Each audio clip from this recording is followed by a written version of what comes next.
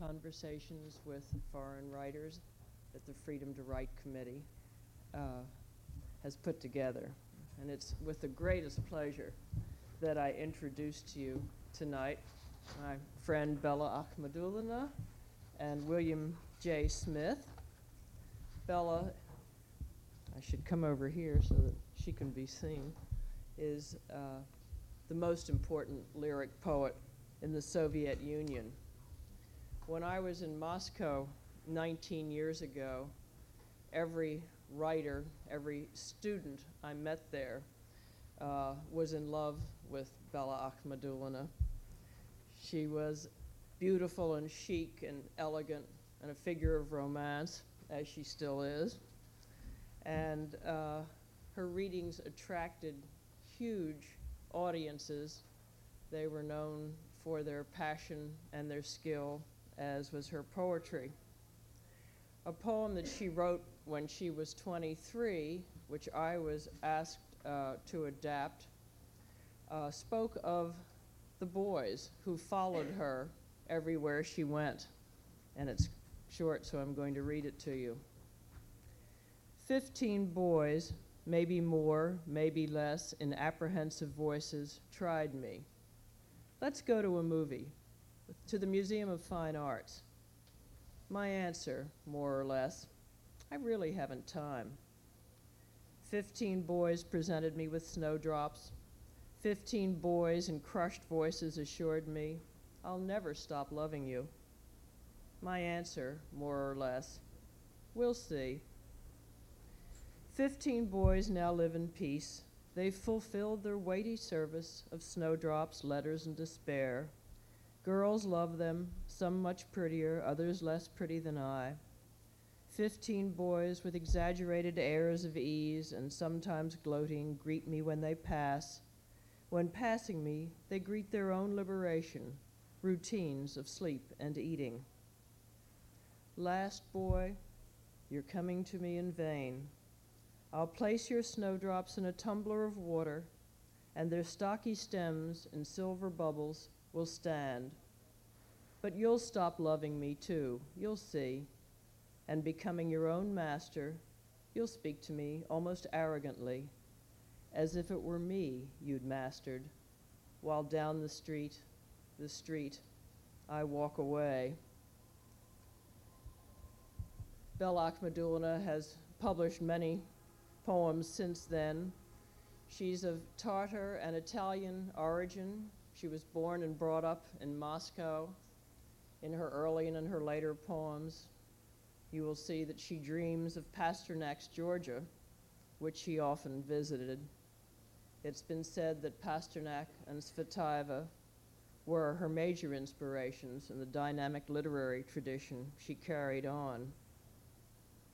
Her poetry has never been political, but in 1979, Bella Ahkmadulina joined 22 other writers to work within the system and try to loosen the bonds of censorship by asking for publication of Metropole. It was denied, and her work was blacklisted for a time.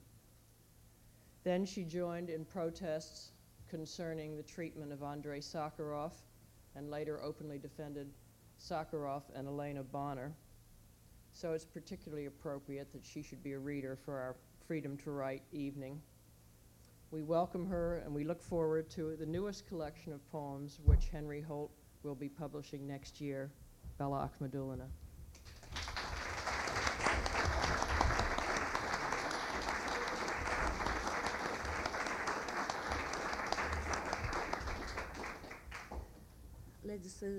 Ladies and gentlemen, thank you.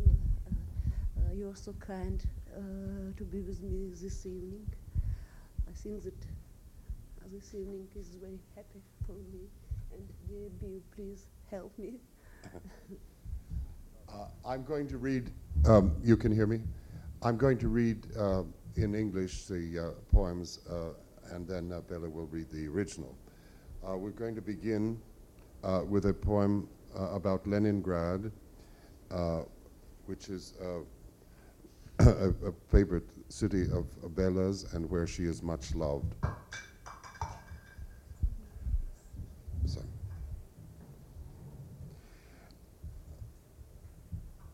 This is called The Christmas Tree in the Hospital Corridor. In the hospital corridor stands a Christmas tree, somewhat embarrassed to be in such a place. The Leningrad moon comes in at the edge of my window and pauses a while, with many stops left and many a phase. At an old woman's window, the moon appears, a woman who makes the best of her poor world and hears her rustle to keep forbidden tears from her neighbors and from her troubled sleep. The sick get worse, and yet it's Christmas Eve. Tomorrow visits, gifts for some, not all. Life and death are neighbors. Stretchers never leave empty. Dark elevators screech and fall.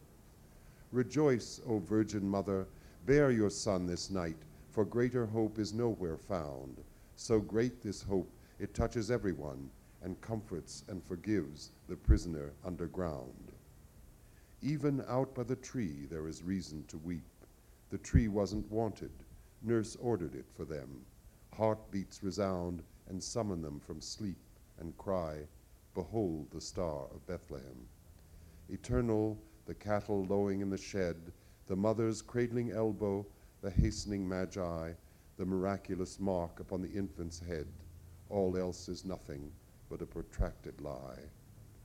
What does sick flesh, broken by labor and war, need but the simple scene depicted here? We who are charged with drinking, jailed for sin, minds fed by a system picked like a fishbone bare. I watched the day begin around 10 o'clock, a drop, a silly black lantern, the day shone through the window, but up through sleep was heard the little child ringing his bell on the Christmas tree. The early day was weak, so helpless, so wan it glistened, a pallid pink, a timid dross, as on a maiden's neck an amethyst. All eyes went down to it as to a simple cross. And when the patients rose and blinked their eyes, they gathered like children, crying, a streetcar, look, and followed through swirling snow, a streetcar, gold inside, as if a fiery perch had broken from its hook. They ate and quarreled, grew tired, went back to bed. From the window, the view is such that one turns away. There's enough unseen to weep for and love in Leningrad. Do you people need something? Nothing at all, they say. Formal and empty are words once attached to my name. Now empty and formal, I gaze on those here in the hall. Mother of God, be merciful. May your Son be the same on his birthday. And let me weep and pray for us all.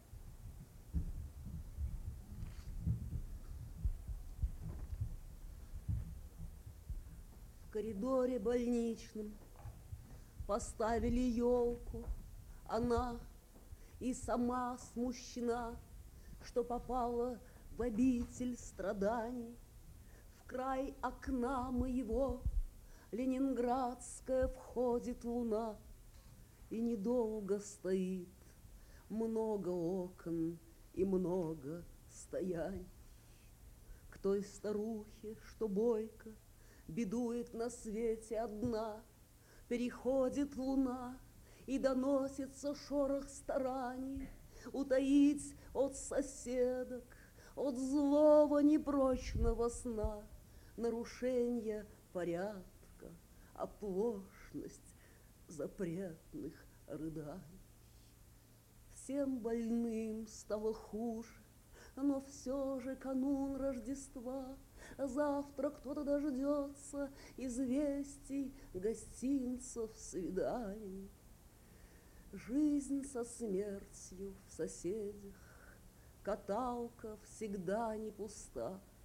Лифт в ночи отскрипит равномерность ее упаданий. Вечно радуйся, дево, младенца ты в ночь принесла, оснований других не оставлено для упований, но они так важны, так огромны, так несть им числа, что прощен и утешен безвестный затворник подвальный. всем больным. Даже здесь, в коридоре, где елка причина для слез, не хотели ее, да сестра заносить повелела, сердце бьется и слушает, и раздалось, донеслось: эй, очнитесь, взгляните, восходит звезда Вифлеем. Достоверно одно: воздыханье коровы в хлеву, поспешанье волхвов и неопытной матери локоть, упасавший младенца с отметиной чудной во лбу. Остальное — лишь вздор, затянувшийся лжи мимолетность. Этой плоти больной, изврежденной трудом и войной, что нужней и отрадней столь просто описанной сцены, но корят то вином, то другою какою виной, и питают умы рыбьей костью обглоданной схемы. Я смотрела, как день занимался в 10 часу, каплей был и блестел, как бессмысленный черный фонарик там в окне и вовне. Но прислышалось общему сну, в колокольчик на елке названивал крошка звонарик. Занимавшийся день так был слаб, неумел, неказист. Цвет был меньше, чем розовый, родом из робких нерезких. Так на девичьей шее умеет мерцать аметист. Все потупились, глянув на робкий и жалобный крестик. А как стали вставать, с неохотой глаза открывать, вдоль метели пронесся трамвай, изнутри золотистый. Все столпились у окон, как дети. Вот это трамвай, словно окунь, ушедший с крючка, весь пятнистый, огнистый. Сели завтракать, спорили, вскоре устали, легли. Из окна вид таков, что невидимости Ленинграда или не видали. Мне достанет для слез и любви. Вам не надо ли чего-нибудь? Нет, ничего нам не надо. Мне пеняли давно, что мои сочинения пусты. Сочинитель пустот, в коридоре смотрю на сограждан. Матерь Божия, смилуйся, сына о том же проси. В день рождения его дай молиться и плакать о каждом.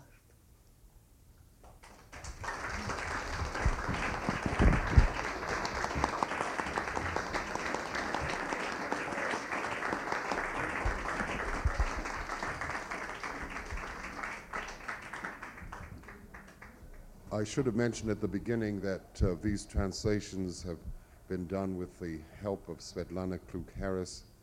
It would not have been possible without her, and Albert Todd. The next poem is completely his translation. To the memory of Osip Mandelstam. At that time, when even an ordinary inhabitant of the streets is a villain, how threateningly fragile is a Jew in whom old Russia and music become conscious. The preamble, a brittle silhouette bound in graceful display, the beginning of the age, a youth, a raw summer in Helsingfors. Is it a god or a young lady? The petition venerates across hundreds of kilometers of illegible love, and the forehead's genius is shyly draped with a forelock. But the age wants to celebrate. Tormented, it waits for a pretext, and to Petersburg, Petrograd will leave only the eve of Bloch's death. He knew and said there will be a sign, and the age will fall on his shoulders. What can he do? He is naked and poor before the miracle of speech he creates. For him, there is a particular honor, heaven's twofold malicious delight in misery a singer equipped with a gag in his mouth and a gourmand deprived of bread. A larynx undertaking speech unheard of is so exposed, even the lesser zeal of daily life is enough to cut it short. From memoirs we read, Mandelstam loved pastries. I'm happy to learn of it, but breath is not wanted and not needed. So it means to abide as a creator who has broken his hands behind his back and a nameless dead man. After all, isn't that torment enough? And in death, need one know the misfortune of that never once abating, carefree, hell-surviving, unquenchable childhood thirst? In my nightmare, in that paradise where he is alive, where I hide him, he is sated. I feed him with prodigious sweets, and I weep.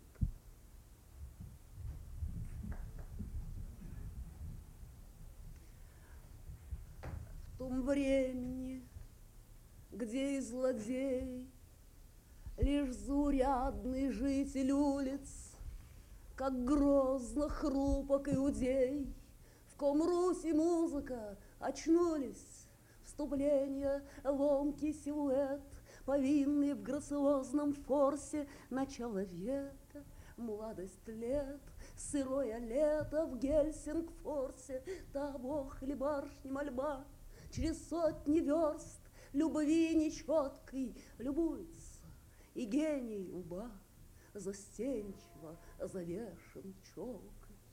Но век желает пировать, измученный он ждет предлога, и Петербургу Петроград оставит лишь предсмертье Блока. Знал и сказал, что будет знак, и век падет ему на плечи, что может он нищий наг, пред чудом им свершенной речи, гортань, затеявшая речь неслыханную, так открыто, довольно, чтоб ее пресечь, и меньшего усердия быт. Ему особенный почет, двоякое злорадство неба, певец, снабженный кляпом в рот, и лакомка, лишенный хлеба. Из мемуаров Мандельштам любил пирожные.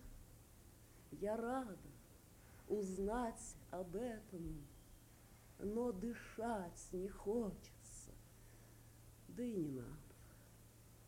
Так значит, пребывать с Творцом, за спину заломившим руки, и безымянным мертвецом все ж недостаточно для муки. И в смерти надо знать беду той, не утихшей ни однажды, беспечной, выжившей в аду, неутолимой детской жажды. В моем кошмаре, в том раю, где жив он, где его я прячу, он сыт, а я его кормлю огромной сладостью и плачу.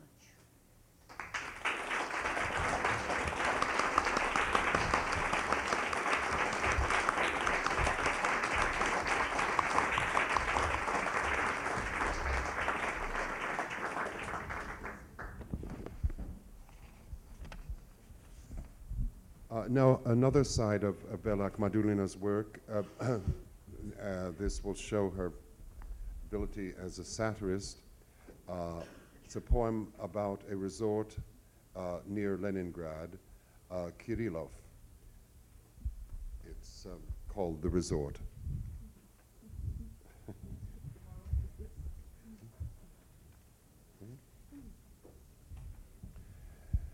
This monstrous and ghostly resort, a delight to those who come here from abroad, greeted by a staring monster, and so nasty as this ruler of the gates, nice-looking old men no longer seem to exist, that he terrifies the absent-minded tourists.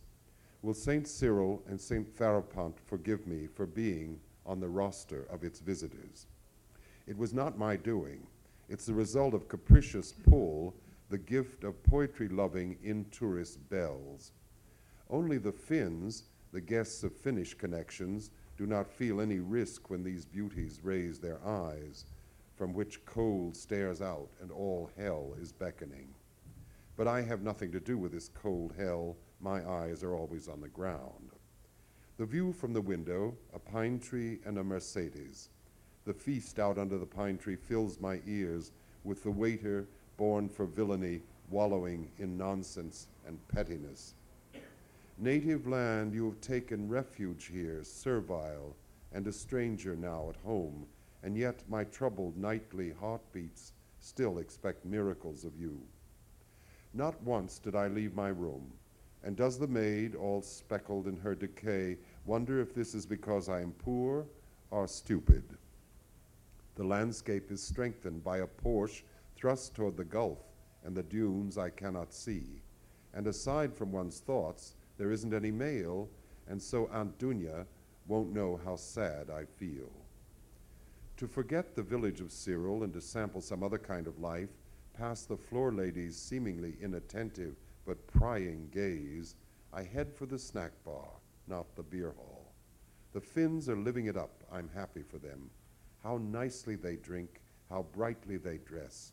Let them, for this is their gulf. But I'm a foundling, one foolishly taken in. The smiling talkers look on and listen to pick up any superfluous word. But one does not weep in front of guests. This adopted child dares to drink cognac. One Finn inquires, "Where are you from, madam?" It's pleasant to chat with a traveling salesman. I'm from a place where, with the devil's help, we grow up with brains and even with talent. He is astounded. With talent and brains? And your firm doesn't appreciate those qualities? Why not move over and join our firm? No, thank you, I tell the Finn. I was lucky. No one had caught the words of one whose fame has increased and multiplied. Neither the Finn nor the barman, proud grandson of Slavs, and Tungus aren't even allowed in the camping ground. No, thank you. I feel good only here, where immortal Goosefoot will cover my grave when Kirillov and nearby Belozersk lie beneath eternal water. Well, Aunt Dunya's in her 90th year. The Finn now starts to speak of architecture, and her great-grandson's glorious people dream of nothing but Finnish living room sets. I laugh. My companion is pleased. He says that he supplies furniture to that nearby city that is so famous and which he has never had time to visit before. If it weren't for him, who would make the link in these disconnected thoughts? If you must live in such a strange motel, it's better to live laughing. Otherwise, you might indeed go mad. In the splendid snack bar, there's laughter and jostling, and I admire a young Finnish girl who looks so fresh, although a trifle plump. I leave and go on to another alien house. And Farapont's lips in prayer speak of this past and future vale of tears. The earth was dark and empty, and the Spirit of God moved upon the waters. I should say that the quote in the middle of the poem, "I'm from a place where with the devil's help we grow up with brains and even with talent," is from Pushkin. Чудовищный призрачный курорт, услада для заезжих чужестранцев. Их привечает пристальный урод, знать больше нет благообразных старцев.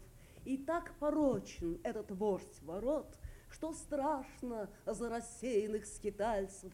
Простят ли мне Кирилл и Ферапонт, что числилась я в списке постояльцев? Я невиновна, произволен блат, стихолюбивый дивы интуриста, и только финны, гости финских блат, не ощущают никакого риска, когда красотка поднимает взгляд, которым ад стоит, хлад стоит и ад творится, но я не вхожа в этот хладный ад, всегда моя потуплена зеница. Вид из окна Сосна и Мерседес, пир под окном мои пресытил уши. Официант, рожденный для злодейств, погрязнуть должен в мелочи и в чуши. Отечество, ты приютилась здесь подобострастно и как будто в чуже. Но разнобой моих ночных сердец всегда тебя подозревает в чуде. Ни разу я не выходила прочь из комнаты, и предается дури прислуга вся в накрапе зримых порч от бедности моей или от дури. Пейзаж усилен тем, что вдвинут Порш в невидимый мне залив и дюны, и кроме грусти никаких нет почт, чтобы мысль моя достигла тети Дюни. Чтобы городок Кириллов позабыть, отправлюсь-ка проведать жизнь иную. Дежурный взгляд незрячно остро, быстро. О, я в снэк-бар всего лишь, не в пивную. Ликуют финны, рада я за них, как славно пьют, как весело одеты. Пускай себе, ведь это их залив, а я подкидыш, с дуру взятый в дети. С улыбкой благодетели следят, смотри, коль слово лишнее проронишь. Но не сидеть же при гостях в слезах. Так осмелел, что пьет коньяк приемыш. Фин вопросил: «Where are you from, мадам?» Приятно поболтать с негациантом. От Теда я, где черт нас догадал произрасти с умом, да и с талантом. Фин поражен с талантом и с умом, и этих свойств моя не ценит фирма. Не перейти ли мне в их торговый дом? Спасибо, нет, благодарю я Фин. Мне повезло, никто не внял словам того, чья слава множится и крепнет. Ни Фин, ни бармен, гордый внук славян. Ну, а тунгусов не пускают в кемпинг. Спасибо, нет, мне хорошо лишь здесь, где зарасту бессмертной лебедою. Кириллов же и ближний Белозерск сокроются под вечной водой. Что ж, тете Дюне 90-й год. Фин речь заводит об архитектуре, а правнуков ее большой народ мечтает лишь о финском гарнитуре. Тут я смеюсь. Мой собеседник рад. Он говорит, что поставляет мебель в столь знаменитый близлежащий град, где прежде он за недосугом не был. Когда б не он, кто бы наладил связь бессвязных дум? Уж если жить в мотеле причудливом, то лучше жить смеясь, не то рехнуться можно в самом деле.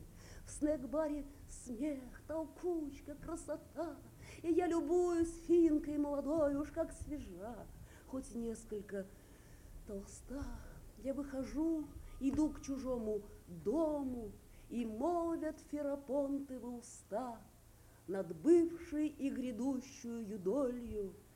Земля была безвидна и пуста, и Божий дух носился над водой.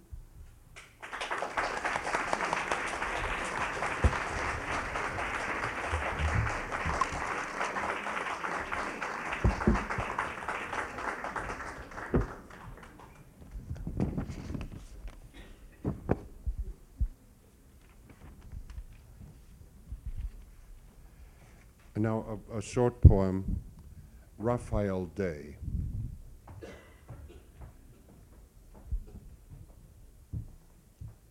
Don't stand on that pink hill, O Voyager Day. Don't let the dawn rough up your features so. Why condescend to these ravines and me?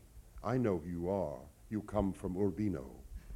Deity Day, return to Italy. Here it is winter still, and winter still with them the people lays about, and crippled I gaze out, with envy kiss your mantle's hem.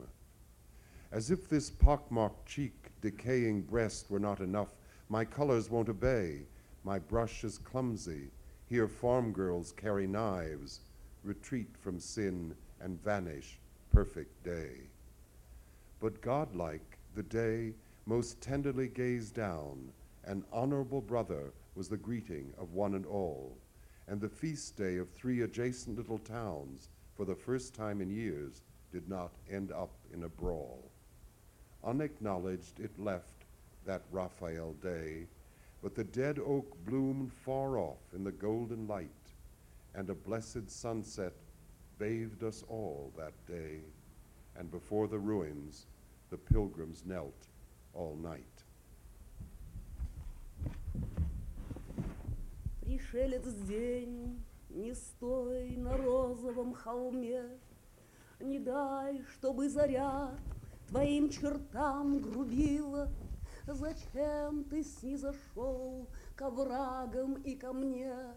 Я узнаю тебя, ты родом из Урбин. День божество, ступай в Италию свою. У нас еще зима, у нас народ балует. Завистник и горбун, я на тебя смотрю, и край твоих одежд мой тайный гнев целует. Ах, мало оспы щек и гнилости в груди, еще и кисть глупа, и краски непослушны. День совершенства, сгинь, прочь от греха уйди. Здесь за корсаж всегда кладут ножи пастушки. Но ласково глядел богоподобный день, и брату брат сказал: брат досточтимый, здравствуй. Престольный праздник 3 окрестных деревень впервые за века не завершился драк.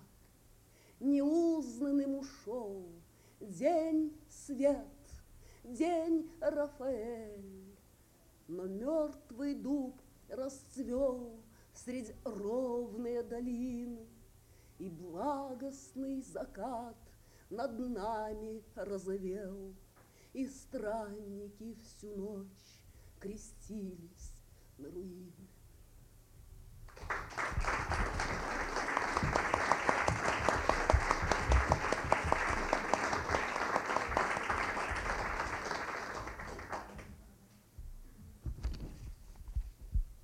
In the Soviet Union, those who have served a prison sentence are not allowed to live within 100 kilometers of the major cities in the various regions.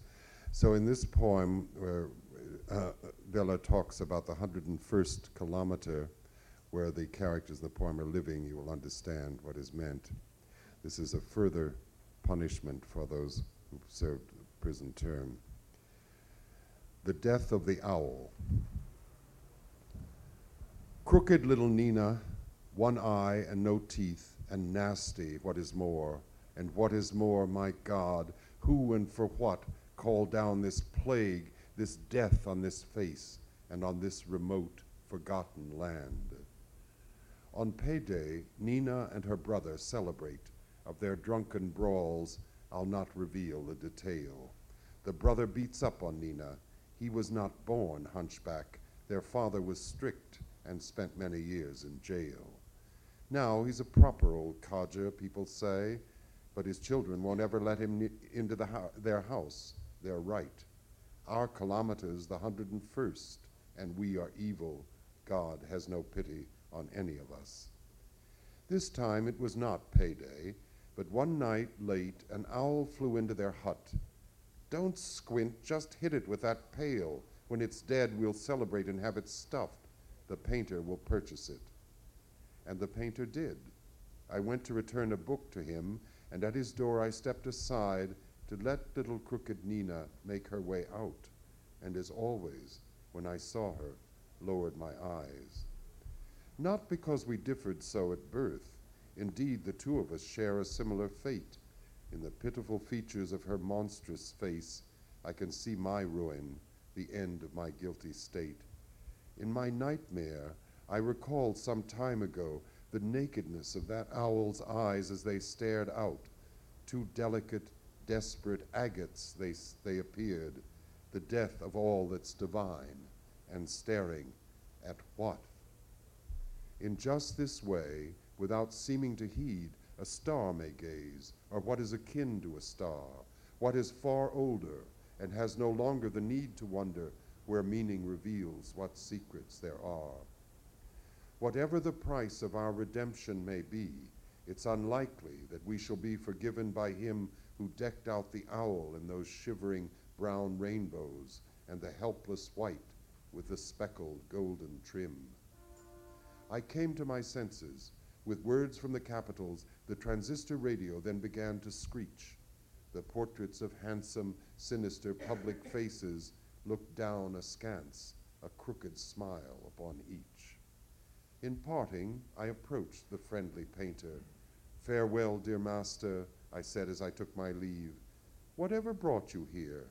To one like you, our 101st kilometer must be a reprieve." In place of dawn, there was a pink display that lingered a while, then suddenly went out, like a question that was awaiting an answer and not having got one, then abandoned us.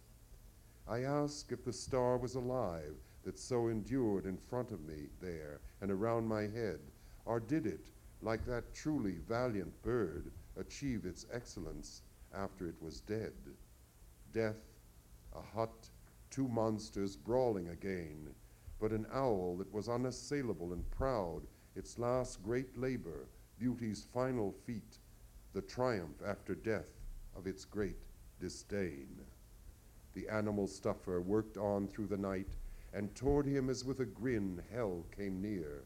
It was the blue-humped brother's heavy blows and the wail of the tortured sister he could hear. I spend my days thinking or doing nothing at all.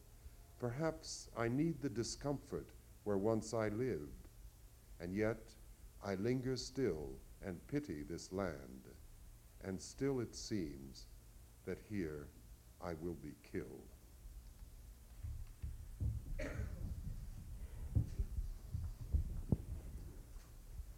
Кривая Нинка, нет зубов, нет глаза, при этом зла, при этом, Боже мой, кем и за что наведена проказа на этот лик, на этот край глухой. С получки загуляют Нинка с братом, подробности я удержу в уме.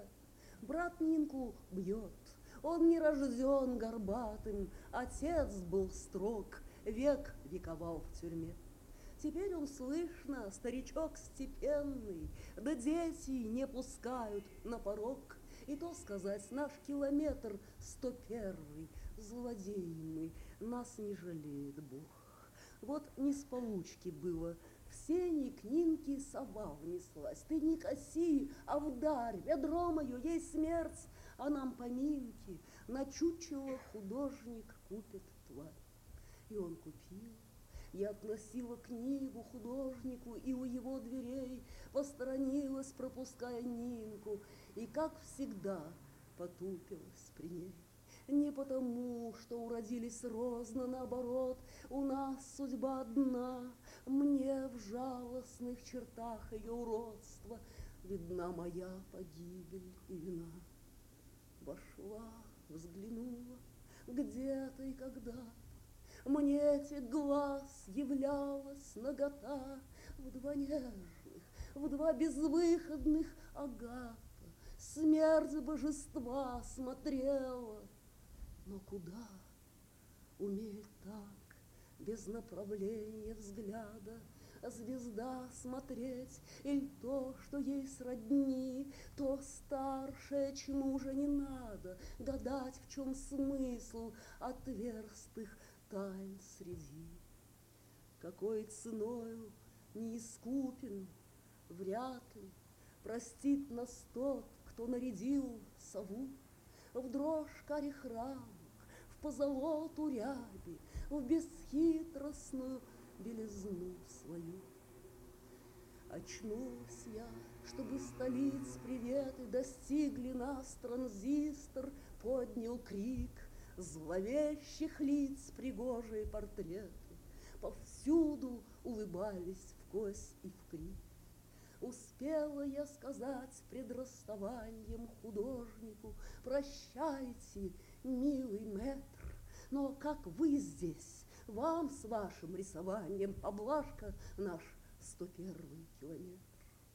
Взамен зари незнаемого цвета знак розовый помедлил и погас, словно вопрос, который ждал ответа, но не дождался и покинул нас. Жива ли звезда, я думала, что длится передо мною и вокруг меня, или она, как доблестная птица, умеет быть прекрасна и мертва. Смерть сени двух уродов перебранка, но невредимы и горды черты. Брезгливости посмертная осанка, последний труд и подвиг красоты. В ночи трудился сотворитель Чучу, к нему с усмешкой придвигался ад, вопль возносился, то крушил и мучил сестру кривую, синегорбый брат. То мыслью занимаюсь я, то ленью, не время ли съехать в прежний неуют?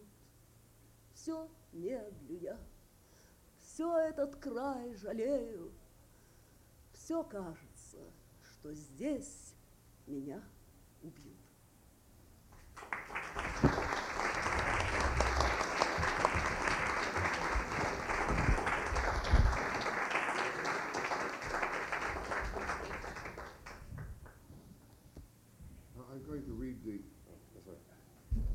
I'm going to read a translation done some time ago by W.H. Auden, because I think it's a very beautiful poem in English. Bella said that she won't read the Russian, but she's going to let me read the English anyway. And this was printed first in the Halfway to the Moon, the New Writings from Russia, published many years ago, edited by Patricia Blake and Max Hayward. It's called Volcanoes. Extinct volcanoes are silent. Ash chokes crater and vent. There giants hide from the sun after the evil they have done. Realms ever denser and colder weigh on each brutal shoulder, but the old wicked visions keep visiting them in their sleep. They behold a city, sure here summer will endure, though columns carved from congealed lava frame garden and field. It is long ago, in sunlit hours, girls gather armfuls of flowers, and bacchantes give a meaning sign to men as they sip their wine. A feast is in progress. Louder the diners grow, more heated and lewder. O my Pompeii, in your cindery grave, child of a princess and a slave. What future did you assume? What were you thinking of, and whom, when you leaned your elbow thus thoughtlessly on Vesuvius? Were you carried away by his stories? Did you gaze with astonished eyes? Didn't you guess? Were you that innocent? Passion can be violent. And then, when that day ended, did he lay a knowing forehead at your dead feet? Didn't he bellow, forgive me?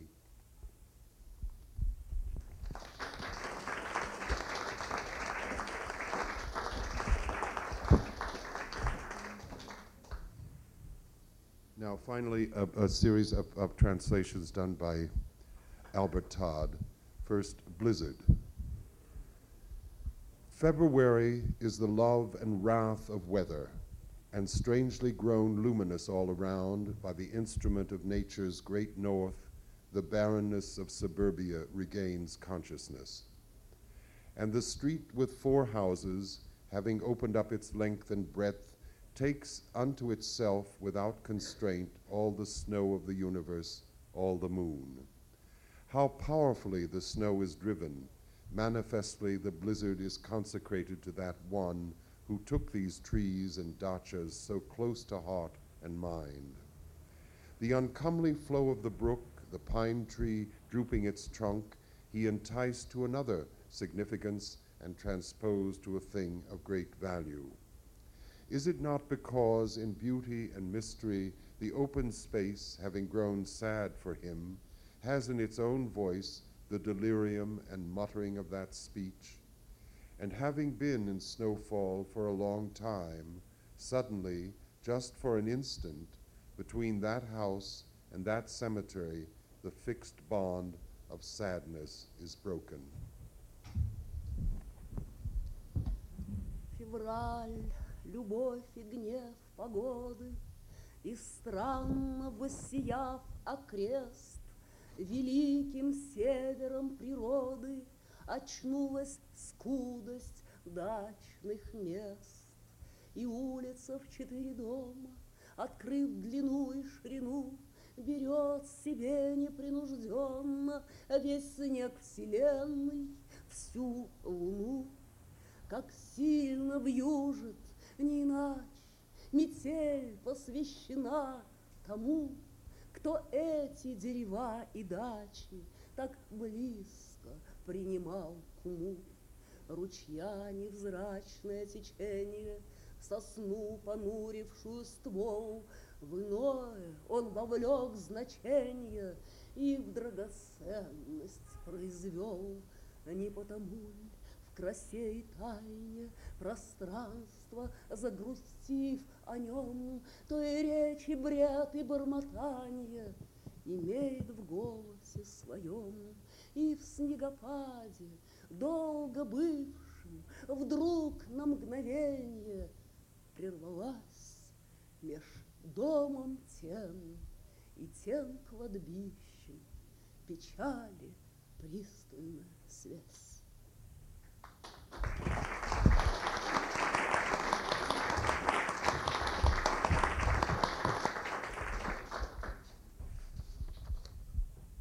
St. Bartholomew's Night. During a cozy hour of rain, I was thinking, but suppose indeed, by the logic of instinct, a child born near the bloodshed is fully aware and without morals. On that night, when St. Bartholomew convened all the greedy to a banquet, how delicate was the crying of one who, between two fires,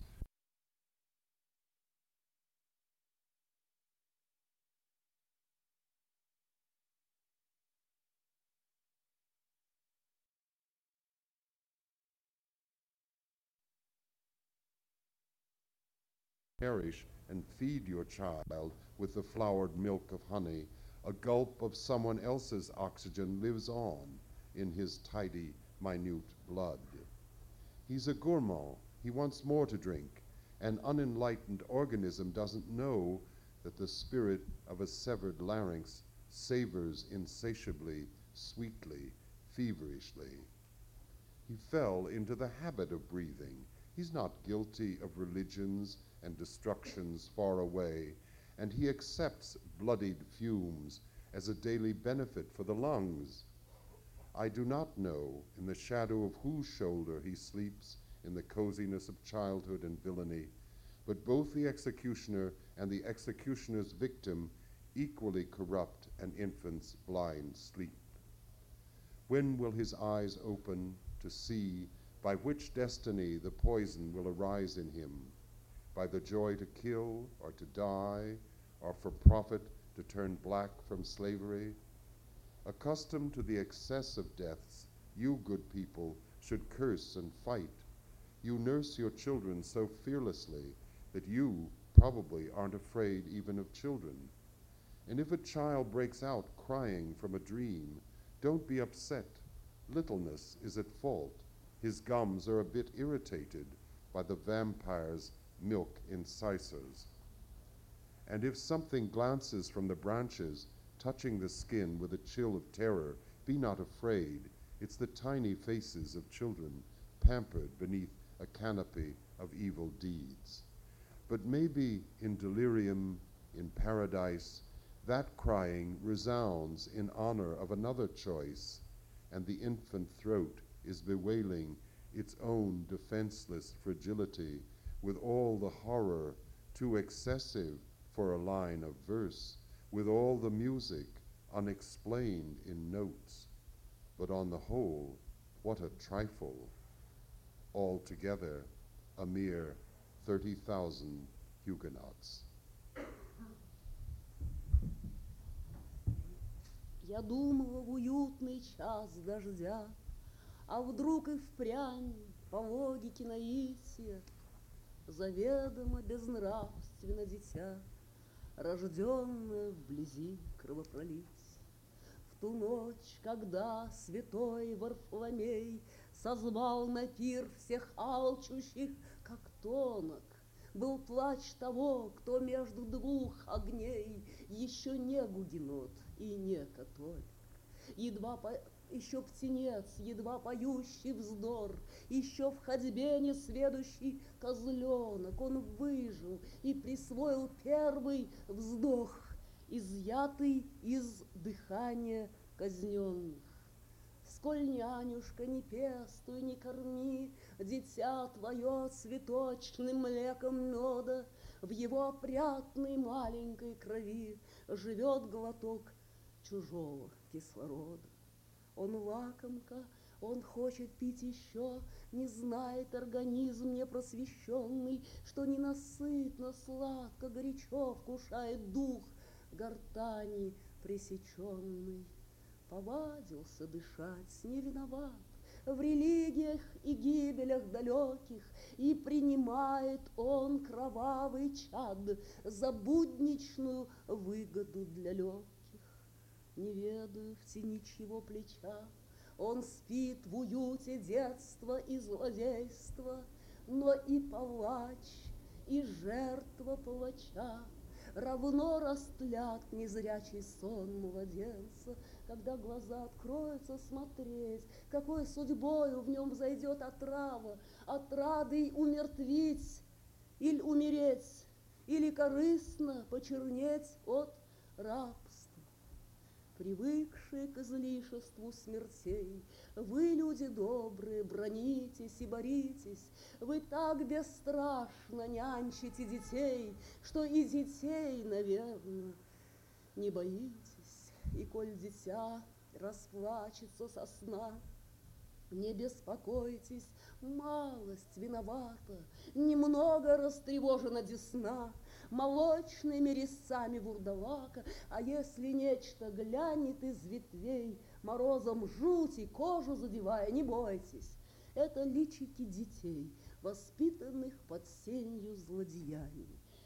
Но, может быть, в беспамятстве, в раю тот плач звучит в честь выбора другого, и хрупкость беззащитную свою оплакивает маленькое горло всем ужасом, чрезмерным для строки, всей музыкой, необъясненной в нотах, а в общем-то, какие пустяки, всего лишь 30 тысяч гугенотов.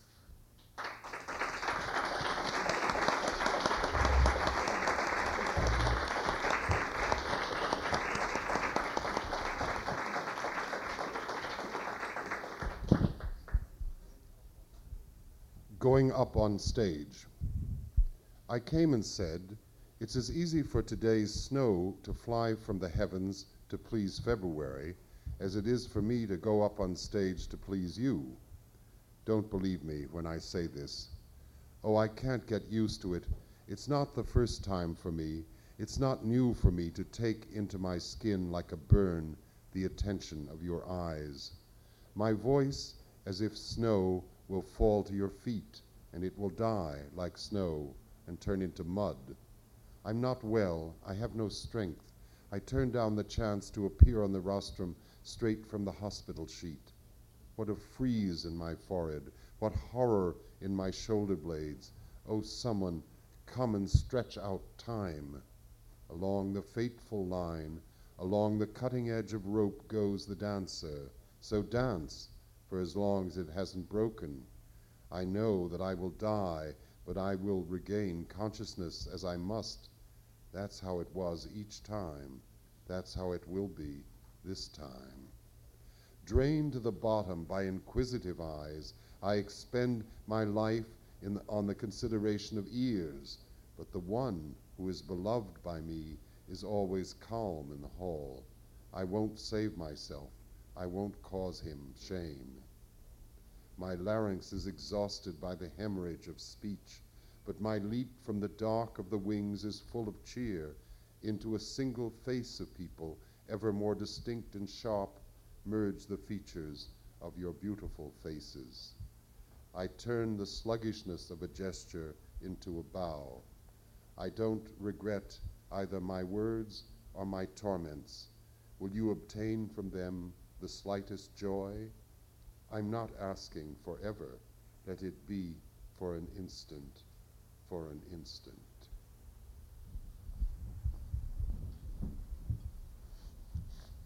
Пришла и говорю, как нынешнему снегу легко лететь с небес в угоду февралю, так мне в угоду вам легко взойти на сцену. Не верьте мне, когда я это говорю. О, мне не привыкать, мне не впервой, не вновь взять в кожу, как ожог, внимание ваших глаз. Мой голос, словно снег, вам упадает в ноги, и он умрет, как снег, и превратится в грязь. Не может, нет сил, я отвергаю участь являться на помост с больничной простыни. Какой мороз во лбу, какой в лопатках ужас. О, кто-нибудь, приди и время растяни по грани роковой, по острию каната. Плесунья, так пляши, пока не сорвалась. Я знаю, что умру, но я очнусь от разнада. Так было всякий раз, так будет в этот раз. Исчерпана до дна пытливыми глазами, на сведенье ушей я трачу жизнь свою. Лишь тот, кто мной любим, всегда спокоен в зале, себя не сохраню, его не посрамлю. Когда же я очнусь от суетного риска, неведомо зачем сводить себя на нет, но скажет кто-нибудь, она была артистка, и скажет кто-нибудь, она была поэт. Измучена гортань кровоточением речи, но весел мой прыжок из темноты кулис. В одно лицо людей все явственней, все резче сливаются черты прекрасных ваших лиц. Я обращу в поклон нерасторопность жеста, нисколько мне не жаль ни слов, ни мук моих. Достанет ли их вам для малого блаженства? Не навсегда прошу, но лишь на миг, на миг. And I thank you very much.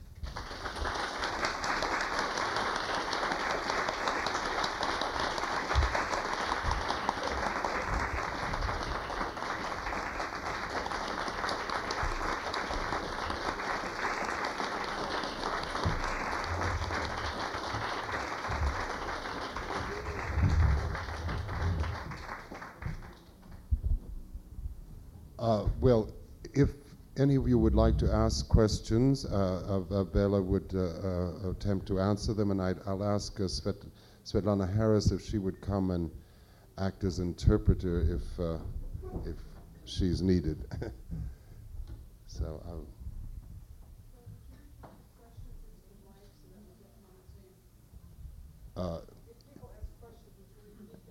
I will repeat the questions in the mic. Yes. All right. Fine.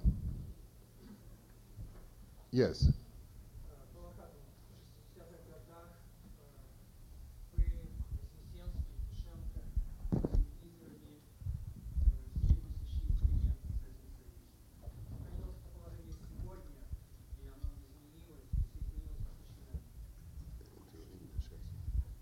I've been asked to translate the question into English. Bella Hatovna, in the 1960s, you, Yevtushenko and Voznесensky, were the leaders of the progressive intelligentsia. Has does that hold true today? And if that has changed, how and why? Для начала я хочу поблагодарить вас, что вы так молоды и все же помните эти давние времена. Мне кажется, что с тех пор кое-что изменилось. Эти имена по-прежнему весьма и весьма известны, но нельзя все время занимать столь важные позиции. Будем ждать кого-то другого. To begin with, let me thank you for your memory. You are so young and you remember times so long ago. and then let me add that, yes, you know, those are the names that are recalled, but times have changed and the names have changed, and we should not occupy the same positions forever, so it's time for somebody else to move in. Is it enough?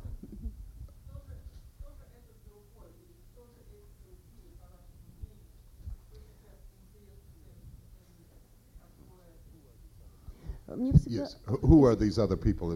Yes, who are these other people who are the currently interesting poets in the Soviet Union? Ну, я, во-первых, надеялась и вам показаться в каком-то смысле. Я сама хотела вам в каком-то смысле показаться интересной. Но конечно, поскольку мне присущи какие-то, пусть скромные, но все-таки правила чести, мне всегда хочется надеяться, что появится... Я знаю, что много талантливой литературной молодежи в Советском Союзе. И просто мне хотелось бы, чтобы обстоятельства достаточно благоприятствовали этим людям обрести громкие имена, так, чтобы они стали хорошо известны. To begin, подождите, мне нужно перевести ради бога. To begin with, I'm not, I don't lack the desire to be considered by you as still an interesting poet. But what I really meant to say was that there are many young people, and I just would like for the times to be such to make it possible for these young people to attract the attention that is due to them. I know that there are very many talented young poets in the Soviet Union, and I hope they will become familiar to you. Из имен наиболее для меня привлекательных я бы назвала ленинградскую поэтессу Елену Шварц. Мне ее дарование кажется совершенно исключительным. И, ну, впрочем, мне кажется, что у вас есть некоторая возможность об этом кое-что знать. Among the young writers who I feel favorably about, I would like to mention the Leningrad poet Yelena Schwartz. I think her gift is quite outstanding, but I also presume that you have, it's possible for you that you have ways of knowing about the other young people.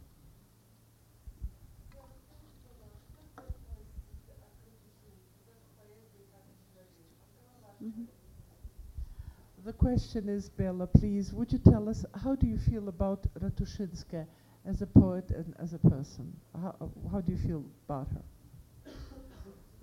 С огромной теплотой и с огромной любовью отношусь к Ирине Ратушинской. Я видела ее некоторое время назад здесь, в Америке. Вот, и очень теплое чувство, не только литературное, возымело к этому человеку. От всей души буду надеяться, что ее дальнейшая судьба будет складываться для нее благоприятно здесь. My feeling for her is one of enormous warmth and enormous love.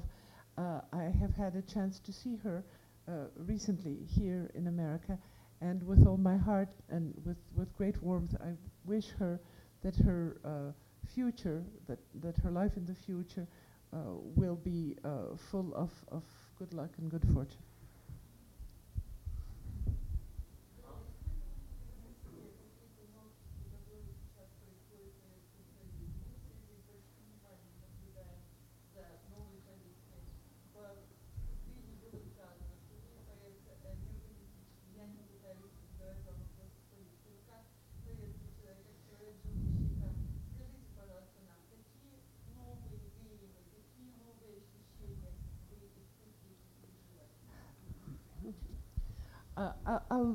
if you allow me, I'm going to summarize a little bit, and then if I miss something, by all means, correct me. Basically, the point is to ask Ms. Ahkmadulina how, if at all, personally, she feels the impact of the current new feelings, new waves in the political situation there, that acknowledging the fact that Bela was introduced as a non-political person, how, if in any way, the currently new circumstances we all read about affect Bela?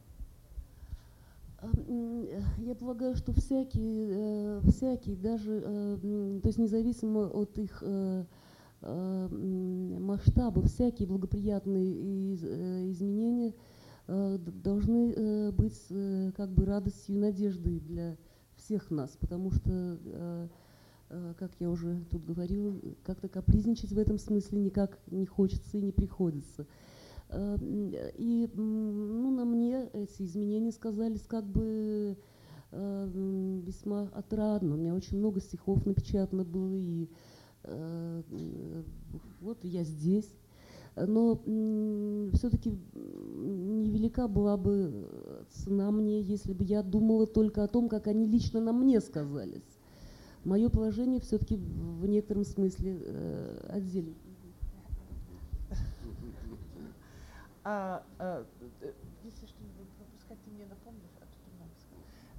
To begin with, well, yes, all of those circumstances exist, and indeed they have a general effect. More specifically, in my case, a lot of my poems have now been published in all kinds of places, sources there, and I am here. And beyond that, of course, one must keep hoping that such favorable transformations will occur and continue. Exactly. But last point that she made was that it would be wrong for me only to be happy with changes that affect me alone. It would be important that this would extend to a wider circle of poets and people. И еще одно, что мне кажется крайне важным, во всяком случае для меня. Вы спрашиваете, как на меня повлияло, как на меня повлияли какие-то новые веяния, новые начинания. Разумеется, не могу сказать, что я могу найти такую тень, в которой я могла открыться и сокрыться от влияния времени. Но все-таки я всегда следовала своему внутреннему развитию. И если бы я менялась в связи с каждой переменной во времени, опять-таки это было бы мало интересно.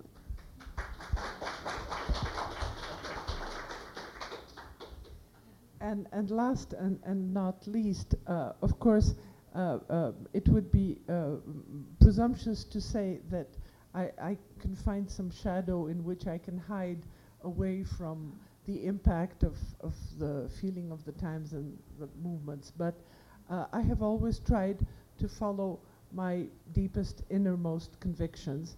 And if I changed with every change in the feeling of the times, then there wouldn't be much to talk about. And so I have always been myself. How often does Parliament on Soviet papers print poetry, and how much time does poetry get on Soviet television? Как часто печатают газеты стихи, и как часто стихи бывают на советской телевизии? Ну, во всяком случае, такая возможность, то есть этого полным-полно, смотря что вы имеете в виду. Разные стихи, разные, но во всяком случае они звучат по телевизору и печатаются, разумеется, в газетах и журналах, но я не знаю ваших пристрастий, кто именно вас интересует. Yes, the general answer to your question is affirmative. A lot of poems are printed in a lot of newspapers and periodicals and journals, and yes, there's poetry on television. And there seems to be a lot of it, but it's a little hard to answer your question because I don't know what particular kind of poetry you favor, so maybe the kind that's printed is not the kind you're asking about. Here we don't get any on television.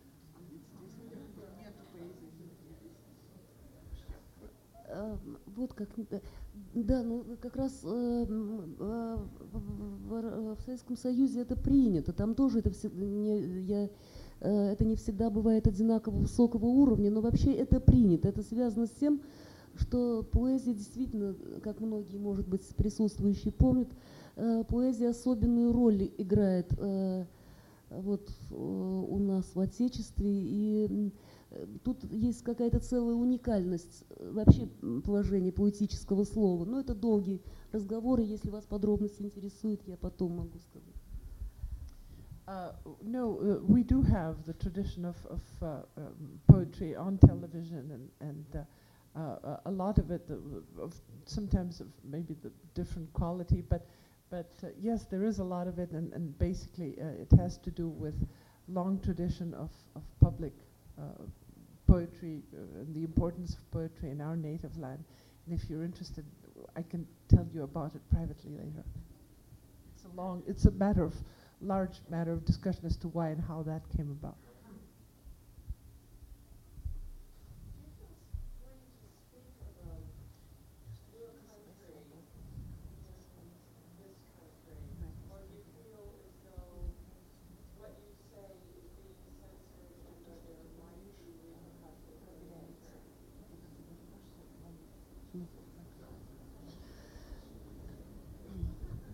Вы знаете, хочу искренне вам сказать, что вот когда я сейчас с вами разговариваю, все-таки мне хотелось бы надеяться, что я избегу за это наказание.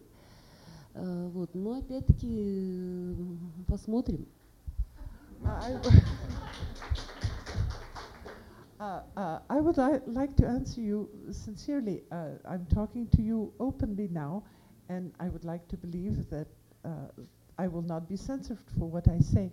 But as for what happens, we'll wait and see.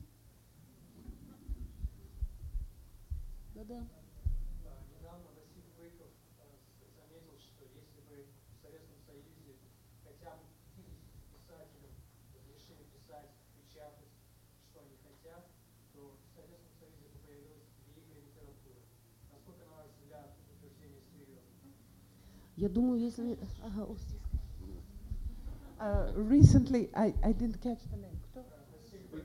Vasily Bykov has stated that if 50 writers in the Soviet Union today would be allowed to write freely, to write everything they wished, there would be great Russian literature again.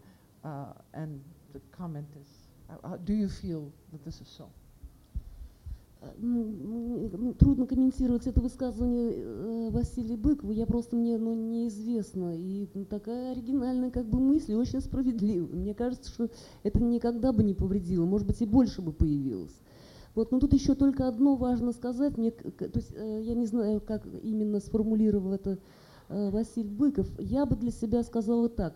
Нужно все-таки стараться писать то, что ты хочешь, а потом уже думать о том, как это будет это или не будет напечатано.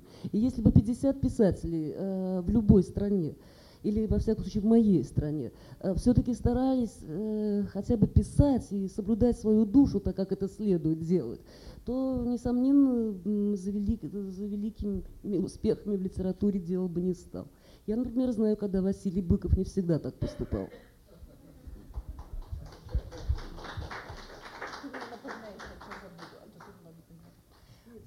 I'll try and catch the principal points. Initially, the initial response was, well, I haven't heard him say that, so I don't know what context this is taken out of, but it seems like a good idea.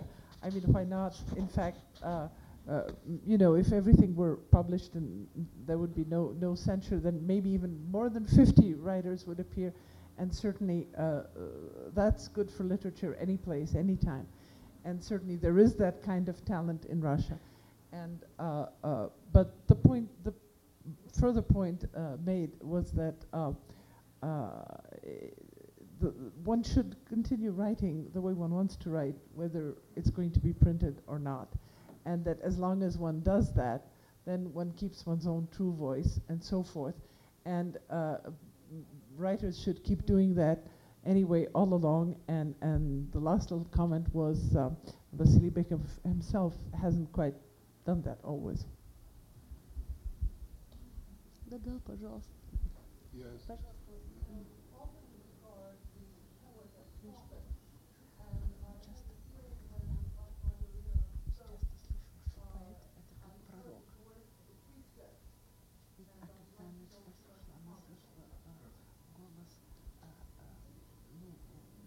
Did everyone? I don't think everyone heard the question. I didn't hear it quite myself. Would you say it?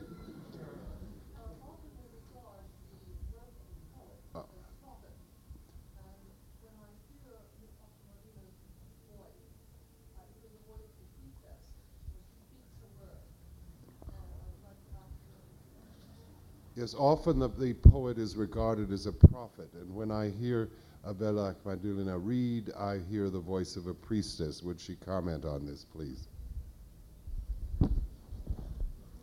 Даже не знаю, что сказать. Спасибо на добром слове, как говорится.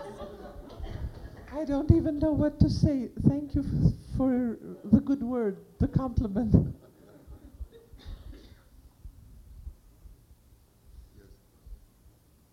Считаете ли вы, что есть одна литература русская, представленная в эмиграции какими-то писателями и писателями, живущими в Советском Союзе? Или вы полагаете, что есть две литературы? Do you consider that there is one single Russian literature, some representatives of which live in emigration? Or do you consider that there are two Russian literatures? Совершенно твердо считаю, что те замечательные русские писатели, которые по разным причинам ныне пребывают в эмиграции, все равно своим талантом и своими трудами, несомненно, будут служить русской словесности. И в этом смысле не могу разлучать себя с ними.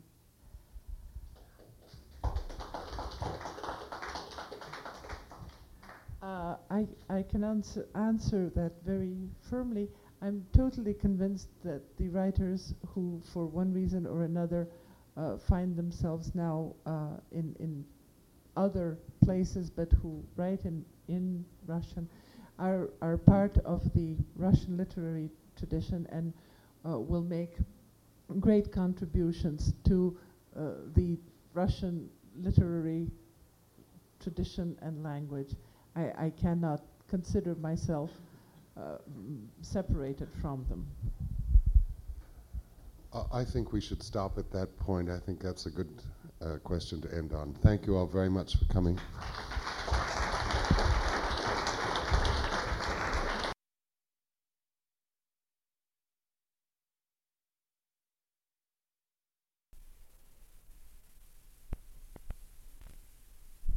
Там ничего такого плохого не случилось. О, что-нибудь не слышно? Я буду громко говорить. Начну с такого, так слышно? Просто не знаю, так вот под руку попало. Это стихотворение написано, я говорю, в больнице, но только чтобы вы не пугались, ничего такого со мной ужасного не было. А просто вот называется «Ёлка в больничном коридоре». Это написано, когда было Рождество. В коридоре больничном поставили ёлку. Она и сама смущена, что попала в обитель страданий. В край окна моего ленинградская входит луна, и недолго стоит, много окон и много стояний. К той старухе, что горько бедует на свете одна, переходит луна, и доносится шорох стараний утаить от соседа, от злого непрочного сна, нарушение порядка, оплошность запретных рыданий. всем больным стало хуже, но все же канун Рождества. Завтра кто-то дождется известий, гостинцев, свиданий. Жизнь со смертью в соседях, каталка всегда не пуста. Лифт в ночи отскрипит, равномерность ее упадает. Вечно радуйся, Дева, младенца ты в ночь принесла, оснований других не оставлено для упований. Но они так важны, так огромны, так несть им числа, что прощен и утешен безвестный затворник подвальный. Даже здесь, в коридоре, где елка причина для слез, не хотели ее до сестра заносить повелела. Сердце бьется и слушает, и раздалось, донеслось. Эй, очнитесь, взгляните, восходит звезда Вифлеема. Достоверно одно — воздыхание коровы в хлеву, поспешание волхвов и неопытной матери локоть, упасавший младенца с отметиной чугунной во лбу. Остальное — лишь вздор, затянувшийся лжи мимолетность. Этой плоти больной, избрежденной трудом и войной, что нужней и отрадней столь просто описанной сцены, но корят то вином, то другою какой-то виной и питают умы рыбьей костью обглоданной схем. Я смотрел, как день занимался в 10 часу, каплей был и блестел, как бессмысленный черный фонарик там, в окне и вовне. Но прислышалось общему сну в колокольчик на елке, позванивал крошка звонарик. Занимавшийся день был так слаб, неумел, неказист. Свет был меньше, чем розовый, родом из робких, нерезких.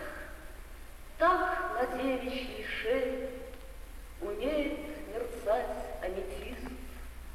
Все потупились, глянув на кроткий и жалобный крестик, а как стали вставать, с неохотой глаза открывать, вдоль метели пронесся трамвай изнутри золотистый. Все столпились у окон, как дети. Вот этот трамвай, словно окунь, ушедший с крючка, весь пятнистый, огнистый. Сели завтракать, спорили, вскоре устали, легли. Из окна вид таков, что невидимости Ленинграда или невидимость мне достанет для слез и любви. Вам не надо ничего-нибудь. Нет, ничего нам не надо. Мне пеняли давно, что мои сочинения пусты. Сочинитель пустот. В коридоре смотрю на сограждан. Мать Божия, смилуйся, сына о том же прости, проси в день рождения его. Дай молиться и плакать по каждому.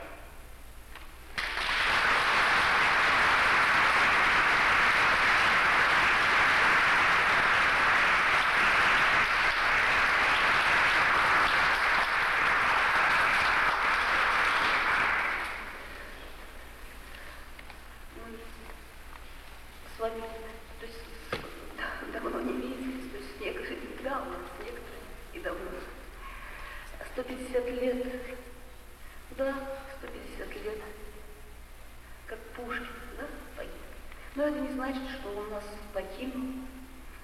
Вот, я так прочту два маленьких таких посвящений. Одно старый, но маленький стишок.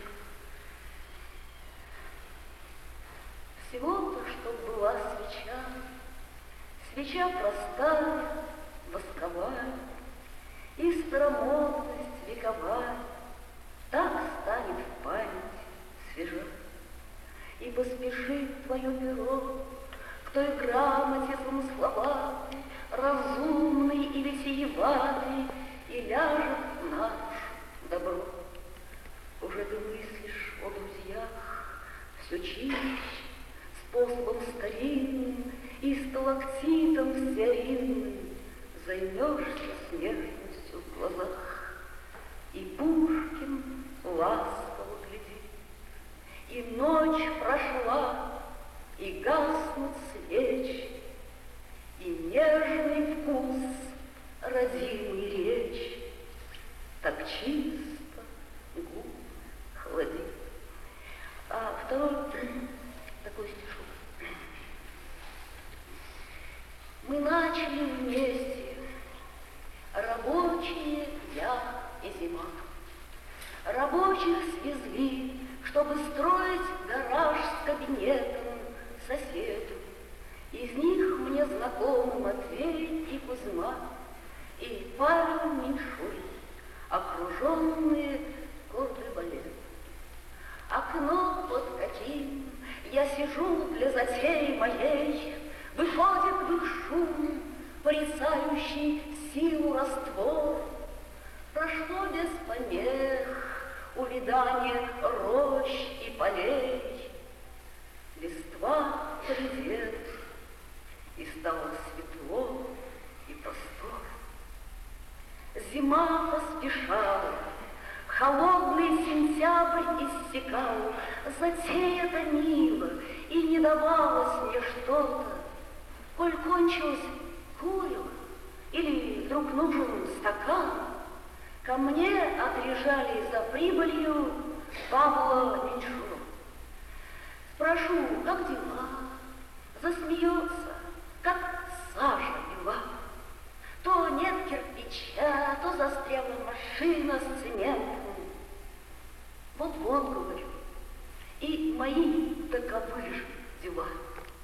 Утешился Павел печальным напитком взлет. Октябрь наступил, стало Пушкина больше вокруг, вернее, только он и остался в уме и в природе. Пока у зимы не валилась работа из рук, Матвей и Кузьма на моем появлялись пороги. Ну что, говорят? Говорю, для затеи пустой, наверное, живу. Ничего, говорят, не печаль. Ты видишь в окно, и у нас то и дело простой. Тебе веселее, без зарплаты, а все ж без начальства. Нежданно-негаданно, невидаль, зной в октябре, кирпич и цемент обрели наконец-то единство. Все твари, все травы разнежились в чудном тепле. В саду толчья, кто воскрес, кто расцвел, кто родился. У друга какого, у юга неужто взаймы наш север выпрашивал блики и блески и тени.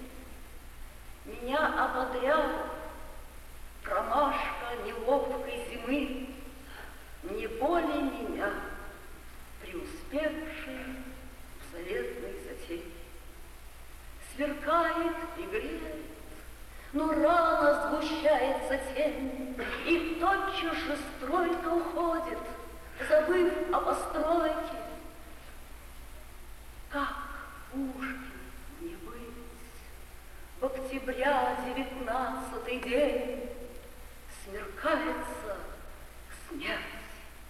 А где же, друзья, где восторг? И век мой жестокий, и дар мой совсем никакой. Все в кофе варю и сижу, пригорюнясь на кухне. Вдруг что-то живое ползет меж щекой и рукой, слезу не узнал. Давай посвятим ее Юхне. Мы начали вместе, зима завершила труды, стекло поскребла, ну и ну, с новосельем соседа, приважена крыша, и дым произрос из трубы, а я все сижу, все гляжу на падение снег. Вот Павел, Матвей и Кузьма попрощаться пришли. Прощай, говорят, мы-то знаем тебя не по книжкам, а все же для смеха. Стишок и про нас напиши, народ тебя любит, такая простая, что слишком. Ну что ж, спасибо, и я тебя крепко люблю. Заснеженных этих равнин и дорог, обитатель, за все рукоделия, за кроткий твой гнев по хмелю, еще и за то, что не ты моих книжек читатель. Встают и уходят, к ноябрьским уж точно сдадим, соседу в толпу, все же праздник, пусть будет попроще. Ноябрь на дворе, и горит мой огонь нелюдим, без шума соседнего, в комнате тихо, как в роще. А что же затея? И в чем ее тайная связь с окном возлюбившим, строительство, скромную новость? Не знаю, как Пушкин нынче луна удалась. Над зимом дна и огромно, к морозу должно быть.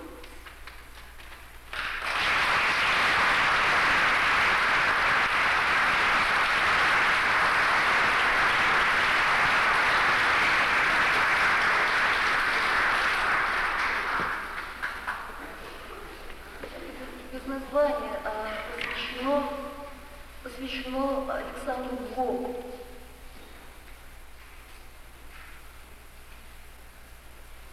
Бессмертие душу обольщает, все остальное отстранит. Какая белая, большая, в окне больничном ночь стоит. Все в сборе, муть окраин, гавань, вздохнувшая морская близь, и грезит о герое главном собрание действующих лиц.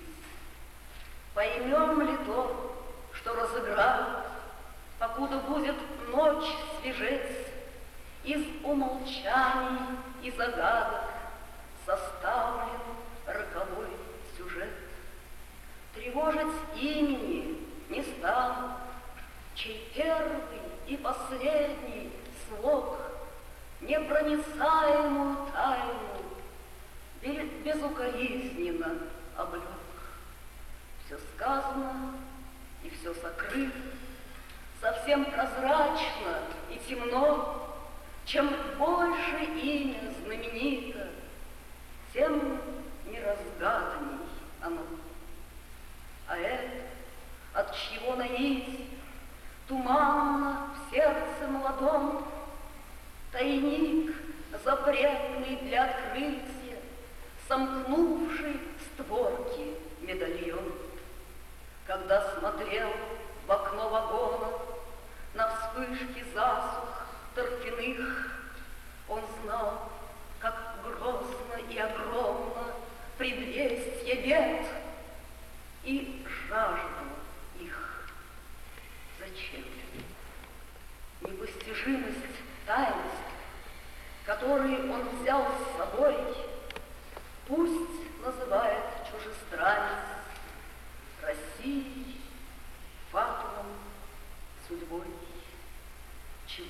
ожидал ответа, где все надрыв и все навзрыв, не снесший пошлости ответа, так бледен, что уже не залит.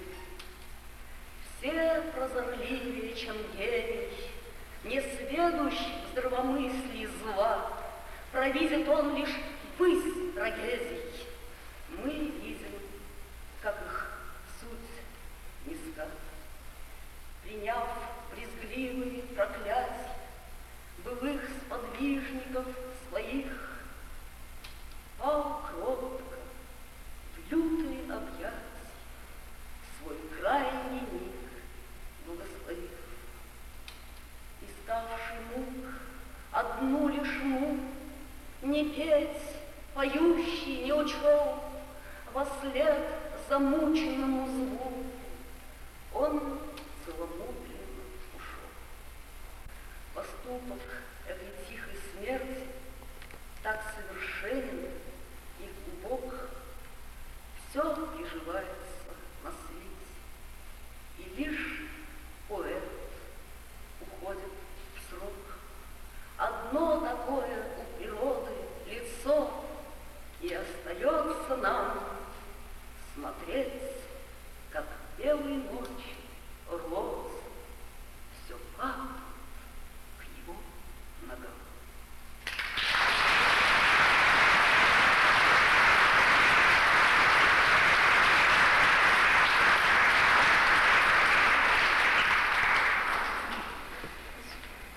Память Иосифа Мандельштама. В том времени, где из злодей лишь заурядный житель улиц, как грозно хрупок иудей, в ком Русь и музыка очнулись, вступление, ломкий силуэт, повинный в грациозном форсе начала века, младость лет, сырое лето в Гельсингфорсе, та ох или башня, мольба, чьи сотни верст любви нечеткой любуется, и гений лба застенчиво завешен четкой. Но век желает пировать, измученный он ждет предлога, и Петербургу Петроград оставит лишь предсмертье влог. Знал и сказал, что будет знак, и век падет ему на плечи. Что может он? Он нищ и наг пред чудом и свершенной речи, гортань, затеявшая речь неслыханную, так открыто, довольно, чтоб ее пресечь, и меньшего усердия быть. Ему особенный почет, двоякое злорадствование, певец, снабженный кляпом в рот, и лакомка, лишенный хлеб. Из мемуаров Мандельштам любил пирожные. Я рада узнать об этом, но дышать не хочется, да и не надо.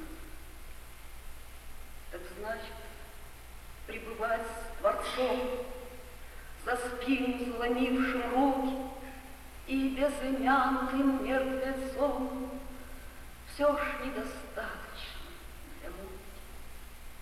И в смерти надо знать беду, той не утихшей ни однажды, обеспеченной, выжившей в аду, неутолимой детской жажды.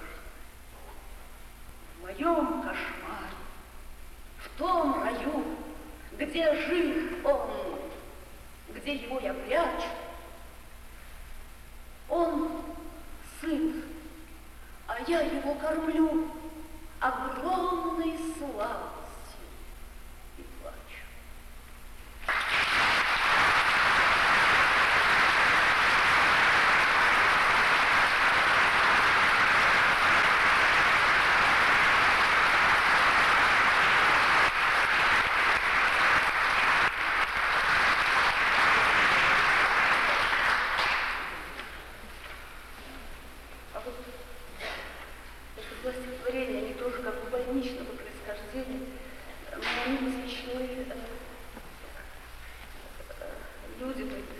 танец людей, чьего имени я никогда не узнаю. Просто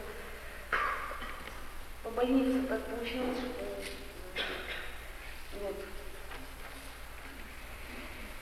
В смысле, что я не знаю, как их зовут, но все-таки, может быть, хоть один я, так сказать, один я.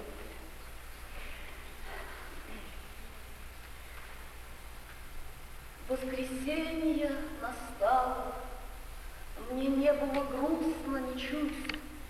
Это только снаружи больница скучна, непреклонна, а внутри очень много событий, занятий и чувств. И больные гуляют, держась за перила балкона. Одиночество, боль и общее шарканье ног вынуждает людей вдруг, я слово забыла, к контакту. Лишь покойник внизу оставался совсем одинок. Санитар побежал за напарником, бросив кота.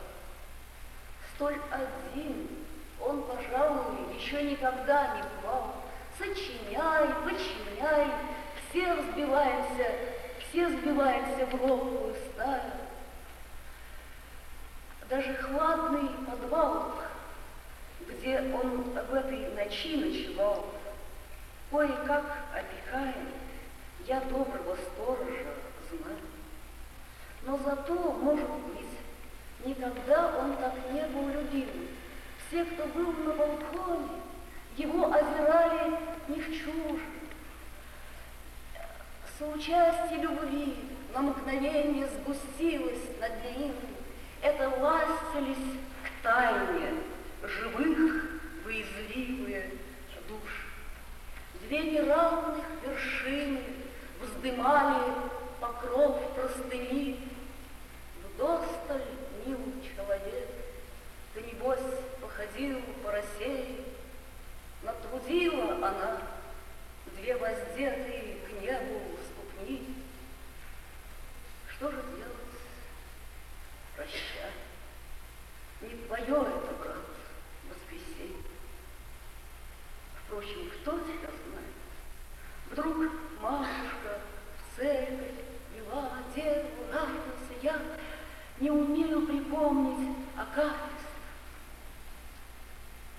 Санитары пришли, да и сам ты не жил без вина. Где душе твоей быть? Пусть побудет со мной акафист.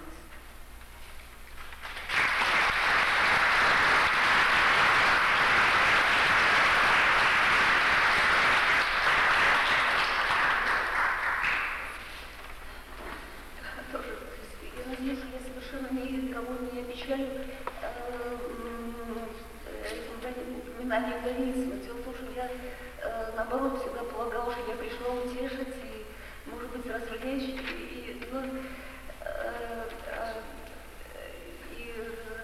развеселить, может быть, не всегда умею. Но вот причем на такое стихотворение, а больше, а что-нибудь дальше более веселенькое, наверное. Не нравится. Это тоже, это просто случайно я ошиблась в двери и попала в реанимационную такую жила. И опять-таки вот. Но в этом есть какой-то другой смысл, по-моему, кроме еще, то есть кроме того, что как человека было жалко. Был вход возбранен, я не знала о том и вошла. Я дверью ошиблась, я шла не туда, не за этим. Хоть эта ошибка была велика и важна, никчемности лишней за дверью никто не заметил. Для бездны не вновь, что вхожи в нее пустяки, без них был бы мелок ее умозрительный омут. Но бездны охранитель мне вход возбраняет стихи, снедают меня и никак написаться не могу. Но смилуйся, твоя, а я заблудилась в сплошной белизне коридора. Тому человек послала я пульс бытия, отвергнутый им, как помеха докучного вздора. Он словно очнулся от жизни, случившейся с ним для скромных невзгод, для страданий привычно родимых. Ему в этот миг был объявлен пронзительный смысл недавних бессмыслиц. О, сколь драгоценных, сколь дивных! Зеницу предсмертия хранили и длили врачи, насильную жизнь в безучастное тело вонзая. В обмен на сознание знание вступало в зрачки. Я видела знание, его содержание не знаю. Какая-то дача, дремотный гамак и трава, и голос влюбленный: сыночек, вот это ромашка, а далее свет.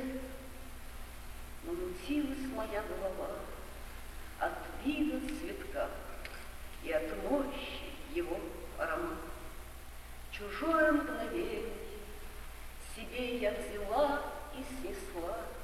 Кто жив, тот неопытен, темен мой взор виноватый, увидевший то, что до времени видеть нельзя. Страшись и молчи, о, хотя бы молчи, соблюдай.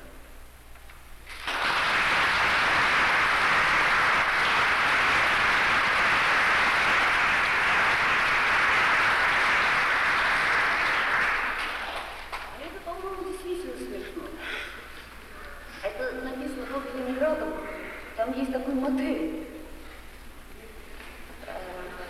Вот, и вот.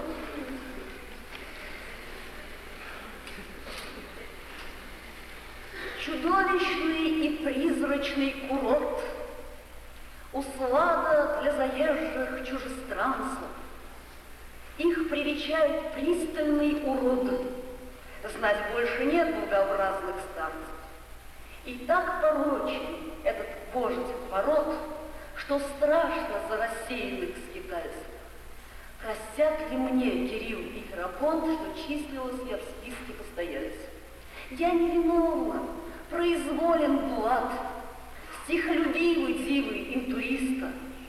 Одни лишь финны, гости финских блат, не ощущают никакого риска, когда красотка поднимает взгляд, в котором хлад стоит и ад творится.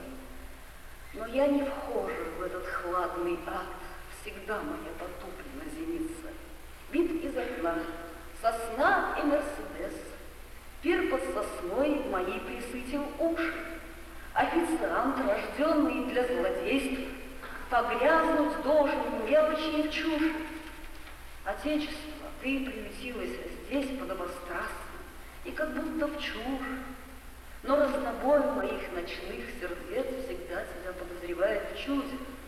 Ни разу я не выходила прочь из комнаты, и предается думе прислуга, вся в накрапе зримых порч, от бедности моей или от дури.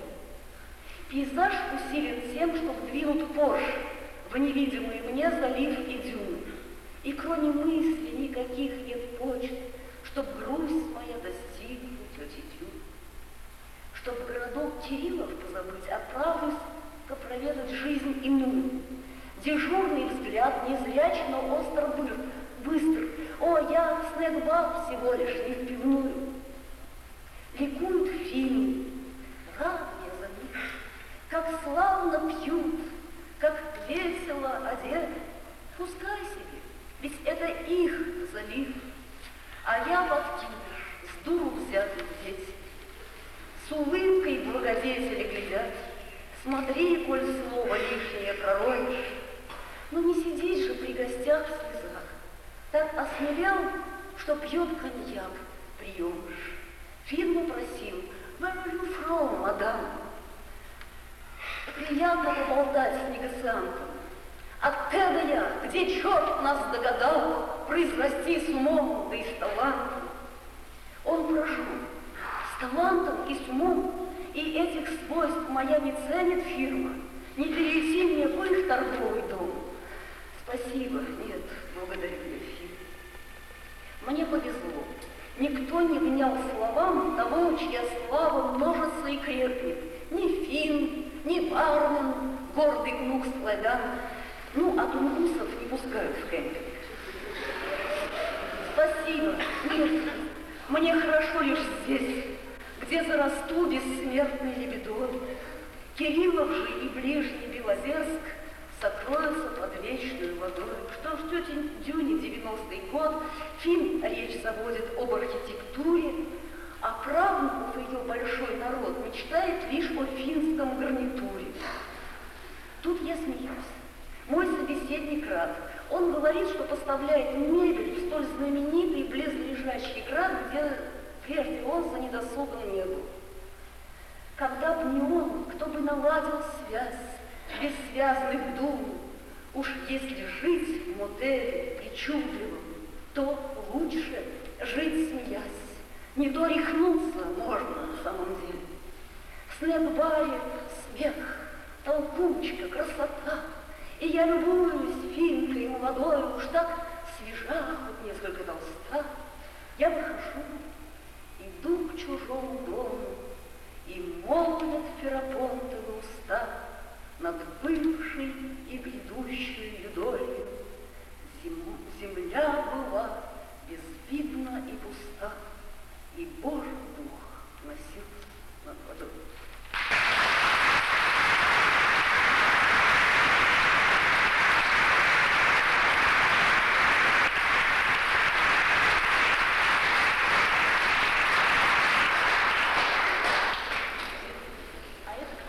Совсем смешно, недавно написано в городе Иваново.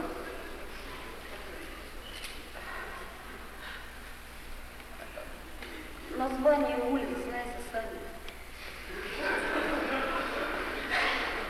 Называется пригород, название улицы. Стихам о люксембургских розах совсем не нужен Люксембург. Они порой цветут в отбросах, окраин свалками обросших, смущая сумрак и сумбур.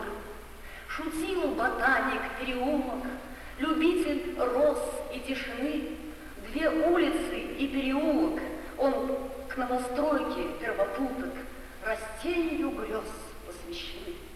Мы для унятия страданий коровьих не растим травы, народец мы дрянной и драный, но любим свой родной дендрарий. Жаль не сносить в нем головы. Спасибо розе люксембургской за чашу полную услад.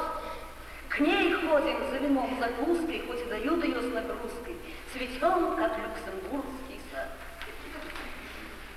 Но должно вот чему удивиться. Прочла и белый... Не по прописке, для разбора, чтоб в розных кущах не пропасть, есть роза прима, роза втора, а мелкий соименник вздора зовется Роскин Непроваз. Лишь розу чтит поселок Бока, хоть идол сей не им возвращенный. А вдруг скажу, что сивка-бурка катал меня до Люксембурга, пускай пошлют за психврачом. А было что-то в этом роде. Плющ стены замка обвивал, шло годики небес предгрозье, склоняясь к люксембургской розе, ее садовник поливал. Царица 59-й флор, зачем на скромный наш восток, на хляби наши и заборы, на злоначальные затворы пал твой прозрачный лепесток. Но должно вот к чему дивиться. Прочла, и белый свет стал мил. Им Давыдова Дениса. Поведай мне, душа девица, им кого? Им затмил. Вы что, неграмотные, что ли? Спросила девица краса. Пойдите, подучитесь в школе.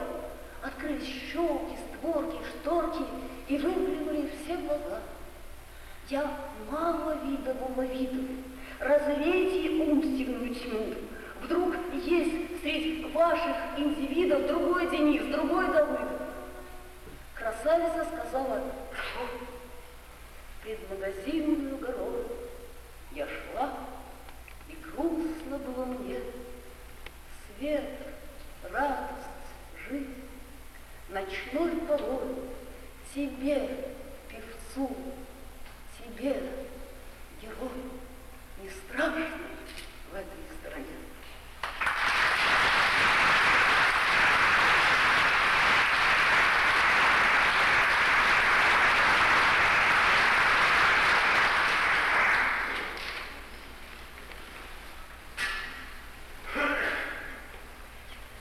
На смерть Высоцкого.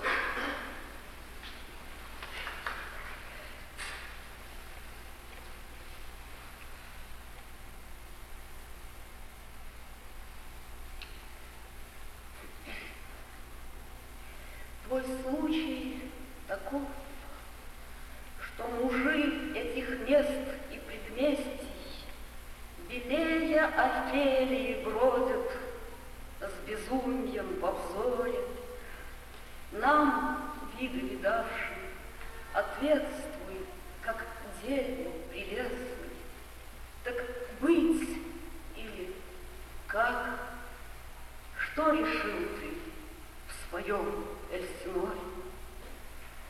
Пусть каждый в своем Эльсиноре решает, как может, дарующий радость. Ты щедрый даритель страданий, но дани всякой нам данный тот славу умножит, кто подданных душу возвысит до слез, до рыданий. Спасение в том, что сумели собраться на площадь не сборищем сброда, бегущим глазеть на Нерона, а стройным собором собратьев, отринувших пошлость. Народ невредим, если боль о певце всенарод. Народ, народившись, не неуч, он ныне и присно не слушатель вздор и не покупатель вещицы. Певца обожаю, расплачемся, доблестно тризно. Так быть или как? Мне как быть? Не в защите. Хвалю и люблю не отвергшего гибельной чаши. В обнимку уходим все выше, все дальше, все чище. Нескаридны мы, и сердца разрываются наши. Лишь так справедливо, ведь если не наш, то чиж. И еще называется...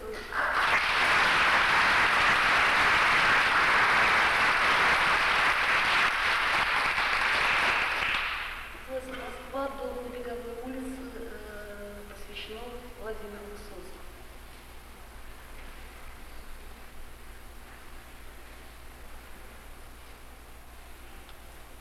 Московских сборищ завсегдатый едва очнется небосвод.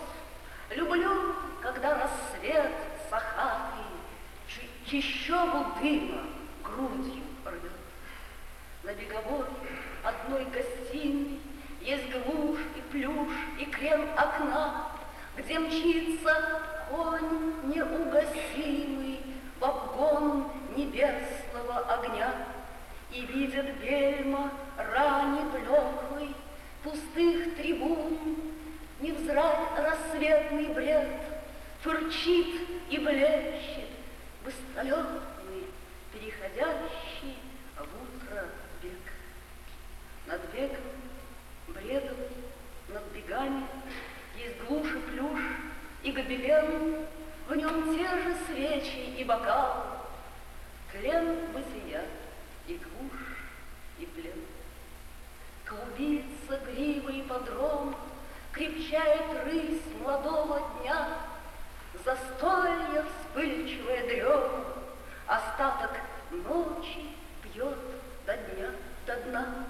Уже не терпится, уж тут щей на кухне просят, и лик красавицы ночной померк, окурки утро, осень, все разбредаются домой. Пирушки грустен вид посмертный, еще чего-то рыщет в ней гость неминуемый, последний, кто всех несносен и пьяней. Уже не терпится хозяйки уйти в черед дневных забот, уж за его спиною знаки она уборки подает. Но неподвижен гость угрюмый, нездешний, одинок и дик, он снова тянется за рюмкой и долго вглубь вина глядит. Не так ли я в пустыне лунной стою, сообщники души, кем пир был красен многолюдный, стремглав или нехотя ушли? Кто в страну полуденных заочность, кто вдаль без имени, в какой спасительна судьбы всеобщность, и страшно, если ты изгой. Приуныло, как паури, непостижимый хлад чела, все будущее прежде было, а будет быть, что я была. На что упрямились волони двужили горловой струны? Но вот уже и ты, Володя, ушел из этой страны. Не поспевай лба невинность расслышать краткий твой ответ. Жизнь за тобой вослед рванулась. Но вот глядит тебе вослед. В этой мысли темной, тихой стих занимался и старел, и сам не знал, при чем гостиный вид из окна и интерьер. Так вот какому весь роду гость не уходит со двора, нет сил поднять его в дорогу у суеверного пера. Играет со мной двойник понурый, сиди, гляди на белый свет.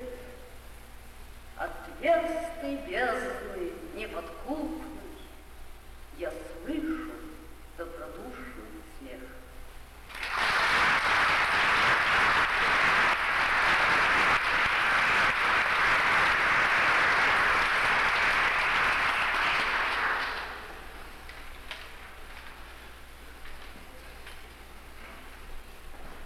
Такое стихотворение называется «Радость Тарусь».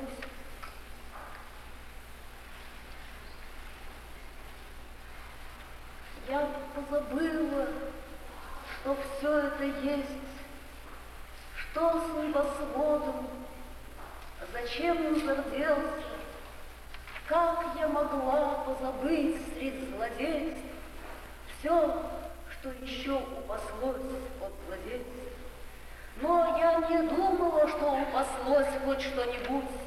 Все я думала в туне, много ли всех проливателей слез, всех неповинных в корысти и в дуре.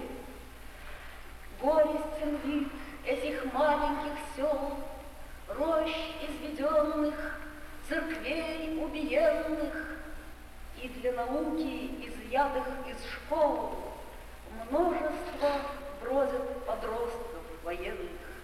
Вспомнила, это восход, и встаю, алчно сочувствуя прибыли света, Первыми сосны воспримут зарю, далее всем нам обещано это. Маша приходит, как ангел сплоть, ангел мой, Маша, как крепко, как сладко. Путайся, ангел мой, нынче мороз, ангел мой, Маша, как сладко.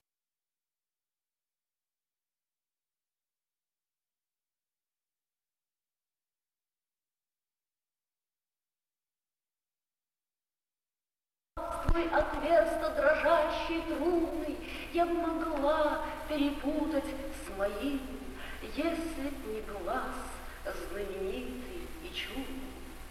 В конюхах тот, чьей безвестной судьбой держится общий невыцветший гений, как я главенствую в роли второй, главных забыла героев трагедий. Нет, все я помнила, помня, нас нет.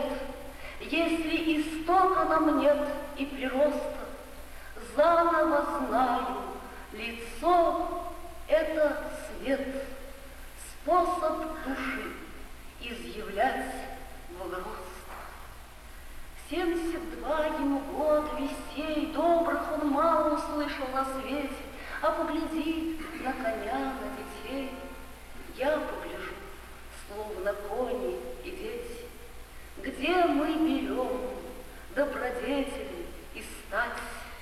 Нам это не по судьбе, не по чину. Если не сгинуть совсем, то устать все не сберемся, хоть именем причин. Март, между тем, припекает мой лоб, в марте льву предаваться заботе. Что же, поедешь со мной в Милок? Я-то поеду, а вы возьмете. Вот и поехали. Дня и коня, дня и души, белизна и нарядность. Федор Данилович, радость моя, лишь засмеется. Ну что, моя радость? Слева и справа краса и краса, дым, сирота над деревней вьется. Склады не имущество, храм без креста. Знаю я, знаю, как это зовется. Ночью при сильном стечении светил долго смотрю на снега, на равнину. Господи, снова меня ты простил. Стало быть, может, я лампу придвину.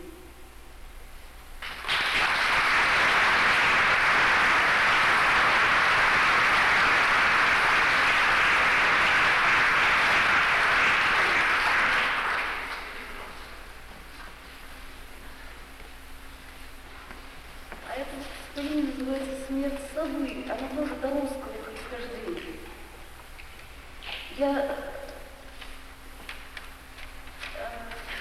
Мне довелось такой, часто уезжала я туда для уединения моего. И не только потому, что это место осенено именем Цветаевой и как бы ее почти очевидным присутствием, но просто так. Но в этом месте многие люди любили быть, работать, но еще это 101 километр от Москвы. И вот это стихотворение называется «Смерть совы», совершенной достоверностью описан несчастный случай гибели птицы. Ну, просто я объясняю, что это вот, который упомянут здесь бедная Нина, у меня написано, она уборщица в всех местах. Ну, я однажды слышала, как я там ждала это такое маленькое трудовое там место, где я жила, и слышала, как они про меня судачили. Ну и мне, с одной стороны, как-то неприлично послушать, а с другой стороны, любопытно как бы, и потом деваться некуда. Вот, и они там обсуждали, что кто я есть на самом деле. И действительно, вот, но так сказали, ну ладно, что она там чего-то пишет, это возможно, но а ты веришь, что она живет здесь по доброй воле, в смысле вот. Но это я к чему? Это немножко действительно хочу смешить вас, чтобы мы все не печались, а кроме того, просто чтобы объяснить происхождение этого стихотворения. Все остальное в нем так называется «Смерть совы». Кривая Нинка, нет зубов, нет глаза, при этом зла, при этом, Боже мой, кем и за что наведена проказа на этот лик, на этот край глухой. С получки загуляют Нинка с братом, подробности я удержу в уме. Брат Нинку бьет, он не рожден горбатым, отец был строг, век вековал в тюрьме.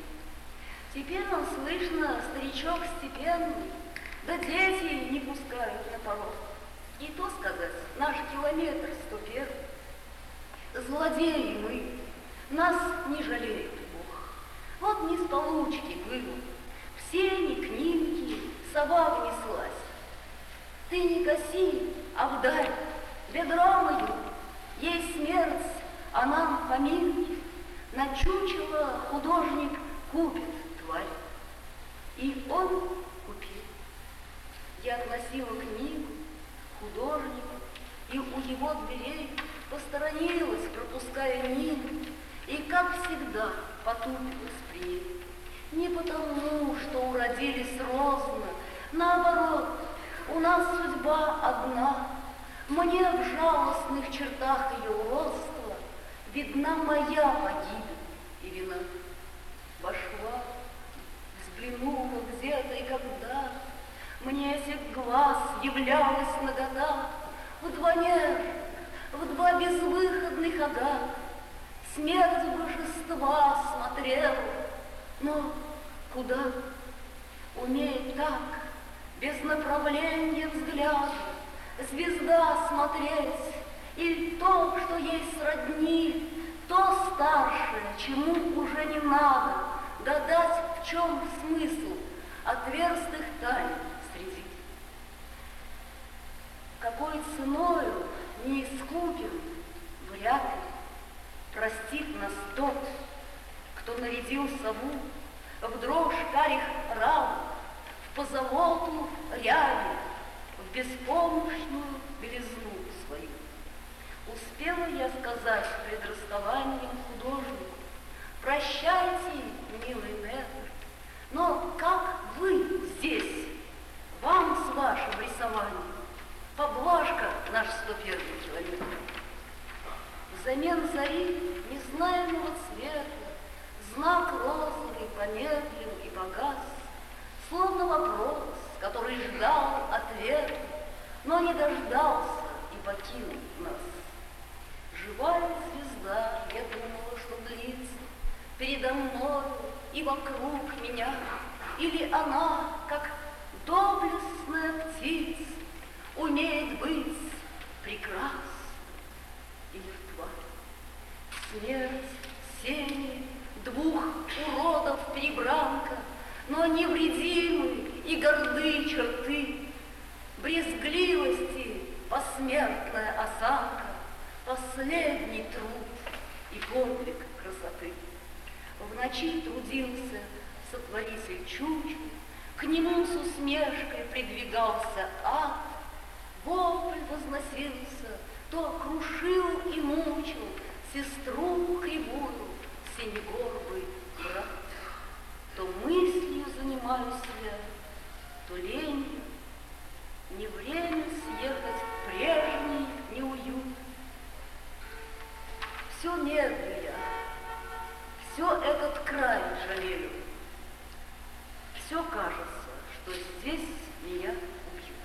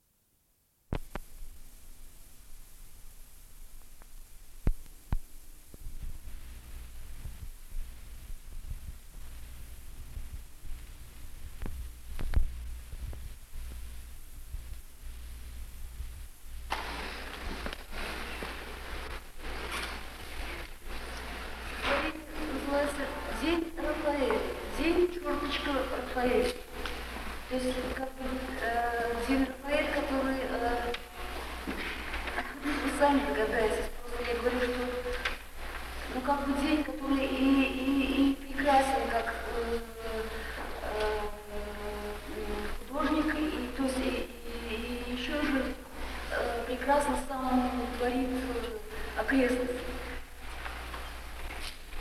Пришелец день, не стой на розовом холме, не дай, чтобы заря твоим чертам грубила. Зачем ты снизошел к оврагам и ко мне? Я узнаю тебя, ты родом из Урбиты. День божество, ступай в Италию свою. У нас еще зима, у нас народ балует. Завистник и горбун, я на тебя смотрю, и край твоих одежд мой тайный гнев целует.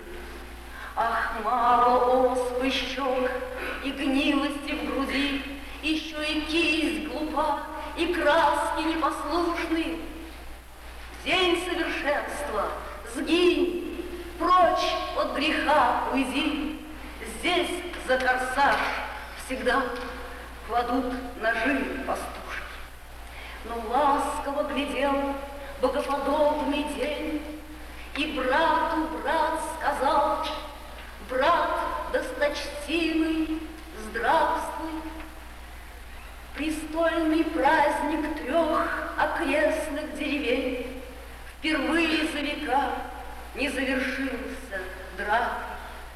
Неузнанным ушел день свет, день Рафаэль, но мертвый дуб расцвел среди ровной долины, и радостный закат над нами розовел, и странники всю ночь крестились на руины.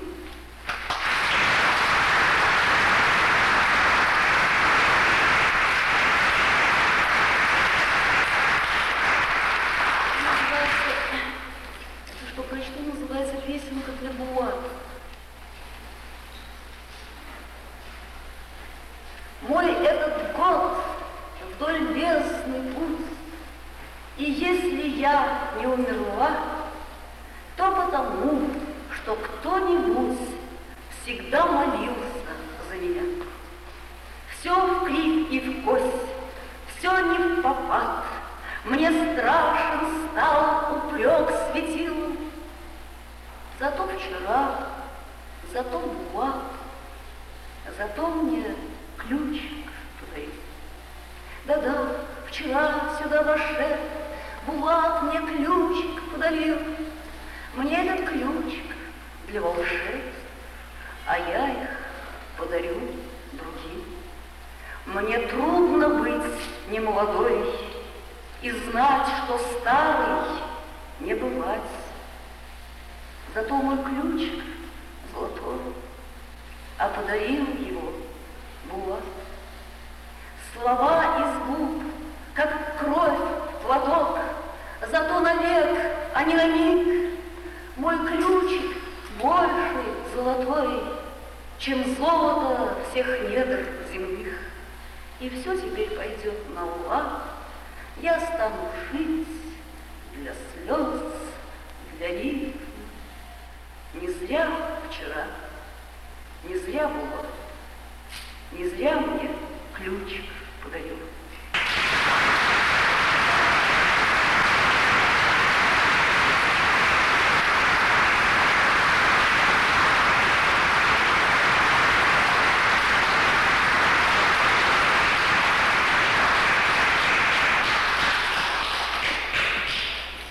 Покуда жилкой голубою безумие орошен висок, Булат, возьми меня с собой, люблю твой легонький вазок.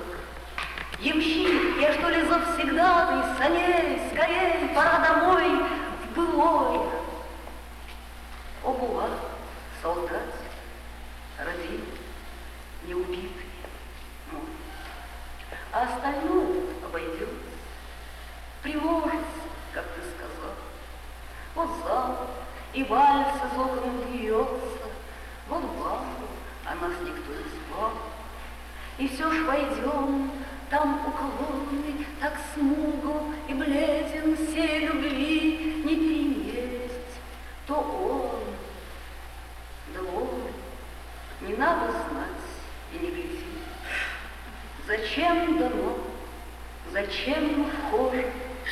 красу чужбин в чужие дни.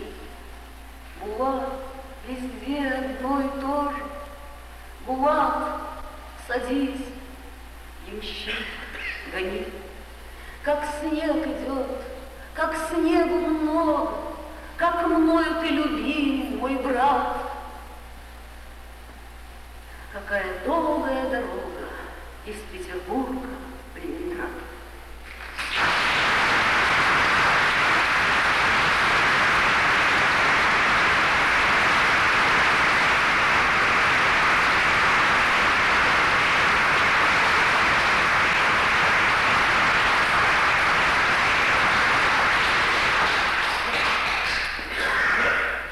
Посвящением Анне Ахматовой. Я завидую ей, молодой и худой, как рабы на галере, горячее, чем рабыни в гареме, возжигала зрачок золотой и глядела, как вместе горели две зари понад Невской водой. Это их, какими назвалась, потому что сама захотела нарушение черты и предела, и востока незваная власть так на северный край чистотела вдруг персидские сирени напасть. Но ее и мое имена были схожи основой кромешной. Лишь однажды взглянула с усмешкой, как метелью лицо обняла. Что же было мне делать, посмевший зваться так, как назвали меня? Я завидую ей, молодой, до печали, но до упадания головою в ладони, до страданий. Я завидую ей же, седой, в час, когда не прервали свидания две зари понад Невской водой. Да, как колокол грустный, седой, с вещим слухом, окликнутым зовом, то ли голосом чьим-то, то ли звоном, излученным звездой и звездой, с этим неописуемым злобом, полным песен, уже неземной. Я завидую ей меж корней, нищей пленницы рая или ада. О, когда я была так богата, что мне благо оставшихся дней, но я знаю, какая расплата за судьбу быть не мною, а ей.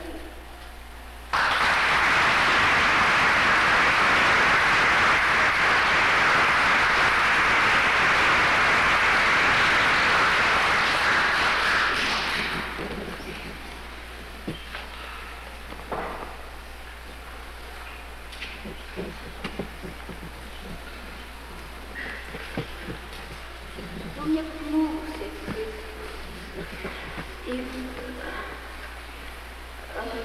и потом еще у нас есть некоторое время, чтобы видеться. Я вот подумала, что такое стихотворение, оно несколько длинное, но как-то мне хотелось. Оно посвящено памяти Бориса Пастернака.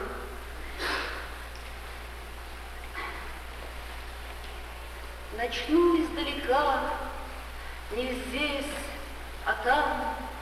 Начну с конца, а он и есть начало.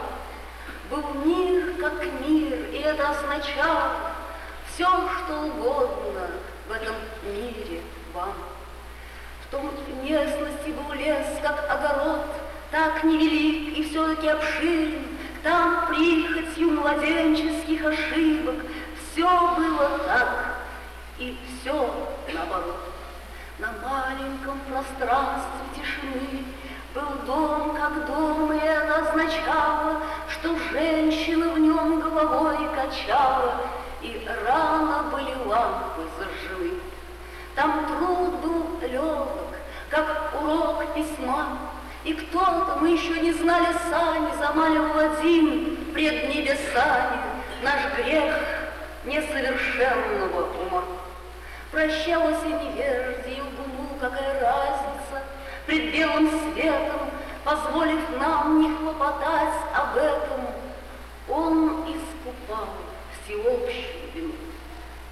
В том равновесии между добром и злом был он повинен, и земля летела неосторожно, как она хотела, пока свеча горела над столом. Когда же им оставленный пробел возник над миром около восхода, толчком заторможенная природа переместила тяжесть наших тел, объединенных бедную гурьбой. Врасплох нас наблюдала необъятность, и наших недостоинств, неприглядность уже никто не возмещал собой. В тот дом езжали многие, и те два мальчика в рубашках полосатых без робости вступали в палисадник с малиною, темневшей в темноте. Мне доводилось около бывать, но я чужда привычки современной налаживать контакт несоразмерный, в знакомстве быть и имя называть. По вечерам мне выпадала честь смотреть на дом и обращать молитву на дом, на палисадник, на малину. То имя я не смела произнесть, стояла осень, и она была лишь следствием, но не залогом лета. Тогда еще никто не знал, что эта окружность года не была кругла. Сурово избегая встречи с ним, я шла в деревню в неизбежность встреч, в простор его лица, в протяжность речи, но рифмовать пред именем твоим, о нет. Он неожиданно вышел из убогой чащи переделкинских дерев поздно осенью, много лет назад. На нем был грубый опрятный костюм охотника, синий плащ, сапоги и белые вязаные варежки. От нежности к нему, от гордости к себе я не различала его лица, и только ярко-белые вспышки его рук во тьме слепили мне уголки глаз. Он сказал: о, здравствуйте, мне о вас рассказывали, и я вас сразу узнал. Вдруг, вложив в эту неожиданную силу переживания, взмолился: ради Бога, извините меня, я именно теперь должен позвонить. Он вошел в маленькое здание какой-то конторы, но резко вернулся, и мне из кромешной темноты в лицо вдруг ударило, плеснул яркой светлостью его лица, лбом и скулами, люминесцирующими при слабой луне. Меня охватил сладко-ледяной шекспировский холодок за него. Он спросил с ужасом: вам не холодно? Ведь дело к ноябрю, и, смутившись, неловко впятился в низкую дверь. Затем я телом, как глухой, прислонясь к стене, слышал, как он говорит с кем-то по телефону, словно настойчиво оправдываясь перед ним, окружая его заботой и любовью голос. И я, и мир, и кусты вокруг нечаянно попали в обильные объятия этой округло-любовной, величественно-деликатной интонации. Затем мы вышли, и мы сделали несколько шагов вместе по заросшей пнями, сучьями, изгородями, чрезвычайно неудобной для ходьбы земле. Но он легко, по-домашнему ладил с бездною мироздания. Он спросил, почему вы никогда не заходите. У нас бывают милые, интересные люди, приходите же. Вам не будет скучно, приходите завтра. От низкого головокружения, овладевшего мной, я ответила надменно: благодарю вас, как-нибудь я непременно зайду. Из леса, как из-за кулис актер, Он вынес вдруг высокопарность позы, при этом не выгадывая пользы у зрителей, и руки распростер. Он сразу был театром и собой, той древней сцены, где прекрасна речь. Сейчас сначала гаснет свет, сквозь плечи уже восходит фосфор голубой. О, здравствуйте, ведь дело к ноябрю, не холодно ли? Вот и все, не более. Как он играл в единственной той роли, всемирный ласк к людям и зверю. Вот так играть свою игру, шутя, всерьез, до слез, навеки, не лукая, как он играл, как молоко лакая, играет с миром зверь или дитя. Прощайте же, так петь между людьми не принято, но так поют куранты, так завершают монолог той драмы, где речь идет о смерти и любви. Уж занавес уже священ всему, еще не все, так заходите в зал.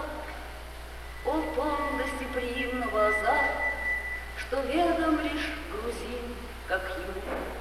Но должен быть такой на свете дом, куда войти, не знаю, невозможно, и потому навек неосторожно я не пришла ни за, ни потом.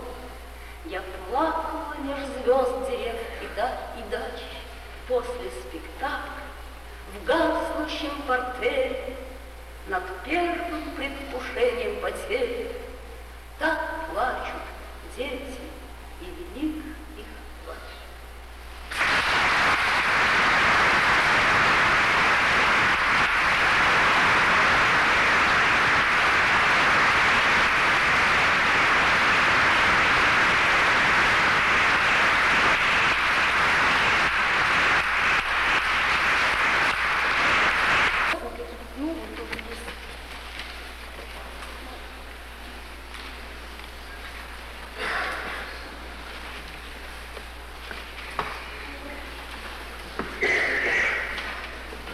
Еще прочту, еще есть. Такой у меня маленький есть. Я боюсь, что я исчерпал все ваше терпение.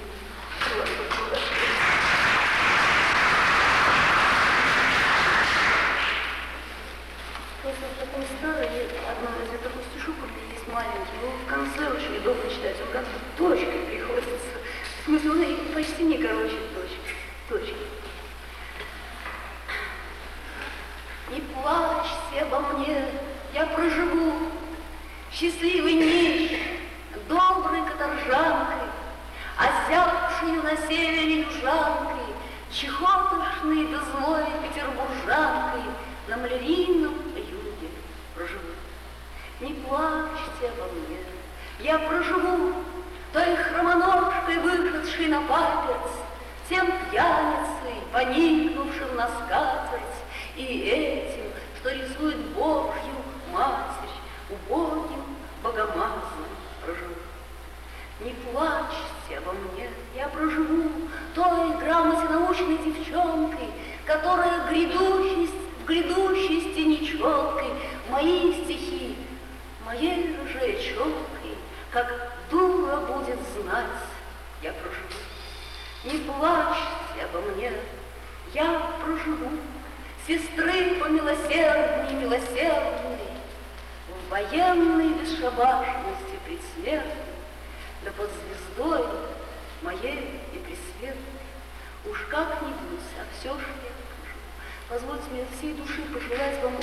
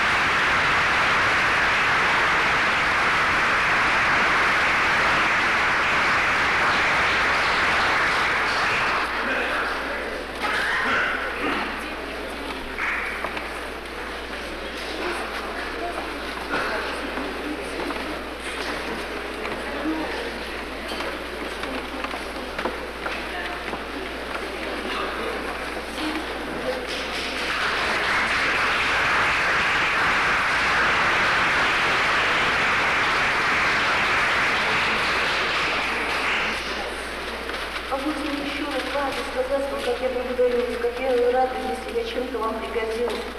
Во всех ваших начинаниях желаю вам радости и терпения. Я вот как раз одно стихотворение еще прочту, просто из того, что оно имеет такое высокое и драгоценное для меня и, наверное, для всех у нас вместе посвящение. Называется «Биографическая справка», посвящено Марине Цветаевой.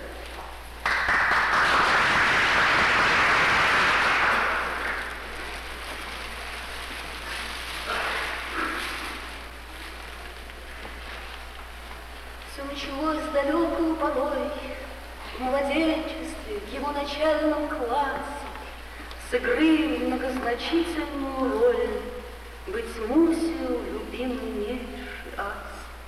Бегом в Тарусе босиком, в росе без промаха, непоправимо мимо, чтоб стать любимой менее, чем все, чем все, что в этом мире нелюбимо. Да и за что ее любить, кому, полюбит ли мышиный сброд Миша, кто чудит, несущее во тьму всеведенье уродливый излишек. Любая милосердная сестра жестокосердно примирится с горем, с избытком рокового мастерства, во что бы то ни стало быть изгоем. В приют ее меж грязью и меж льдом, но в граде чернокаменном голубеньком что делать с этим неуместным лбом? Где быть ему, как не на месте лобном? Добывшая двугорбием ума тоску и непомерность превосходства, она насквозь минует терема всемирного бездонья и сиротства. Ты перед ней не виноват, Берлин, ты гнал ее как принято, как надо. Но мрак твоих обоев и белил еще не ад, но лишь предместье ада. Не описуть божественный Париж, с надменностью ты целовал ей руки, и все же был лишь захуданием крыш провинции ее державной муки, тягаться львам селения беды с непревзойденным бедствием столицы, где рыщет Марс над плесенью воды, тревожа тень кавалерист девицы, хвала и предпочтение молвы, Елабуги пред прочую землею, кунсткамерное чудо головы изловлено и схвачено петлей. Затмивший золотые города, чернеет двор последнего страдания, где так она нища и голодна, как в высшем средоточии мироздания. Всего-то были горло и рука, в пути меж ними станет звук строкой, и смертный час не больше, чем строка, все тот же труд меж горлом и рукой. Но ждать так долго, огибая прядь, зрачком подглядывать, красная рябина и целый август вытерпеть. О, впрямь, ты сильное чудовище, Мария, еще раз всей души благодарю.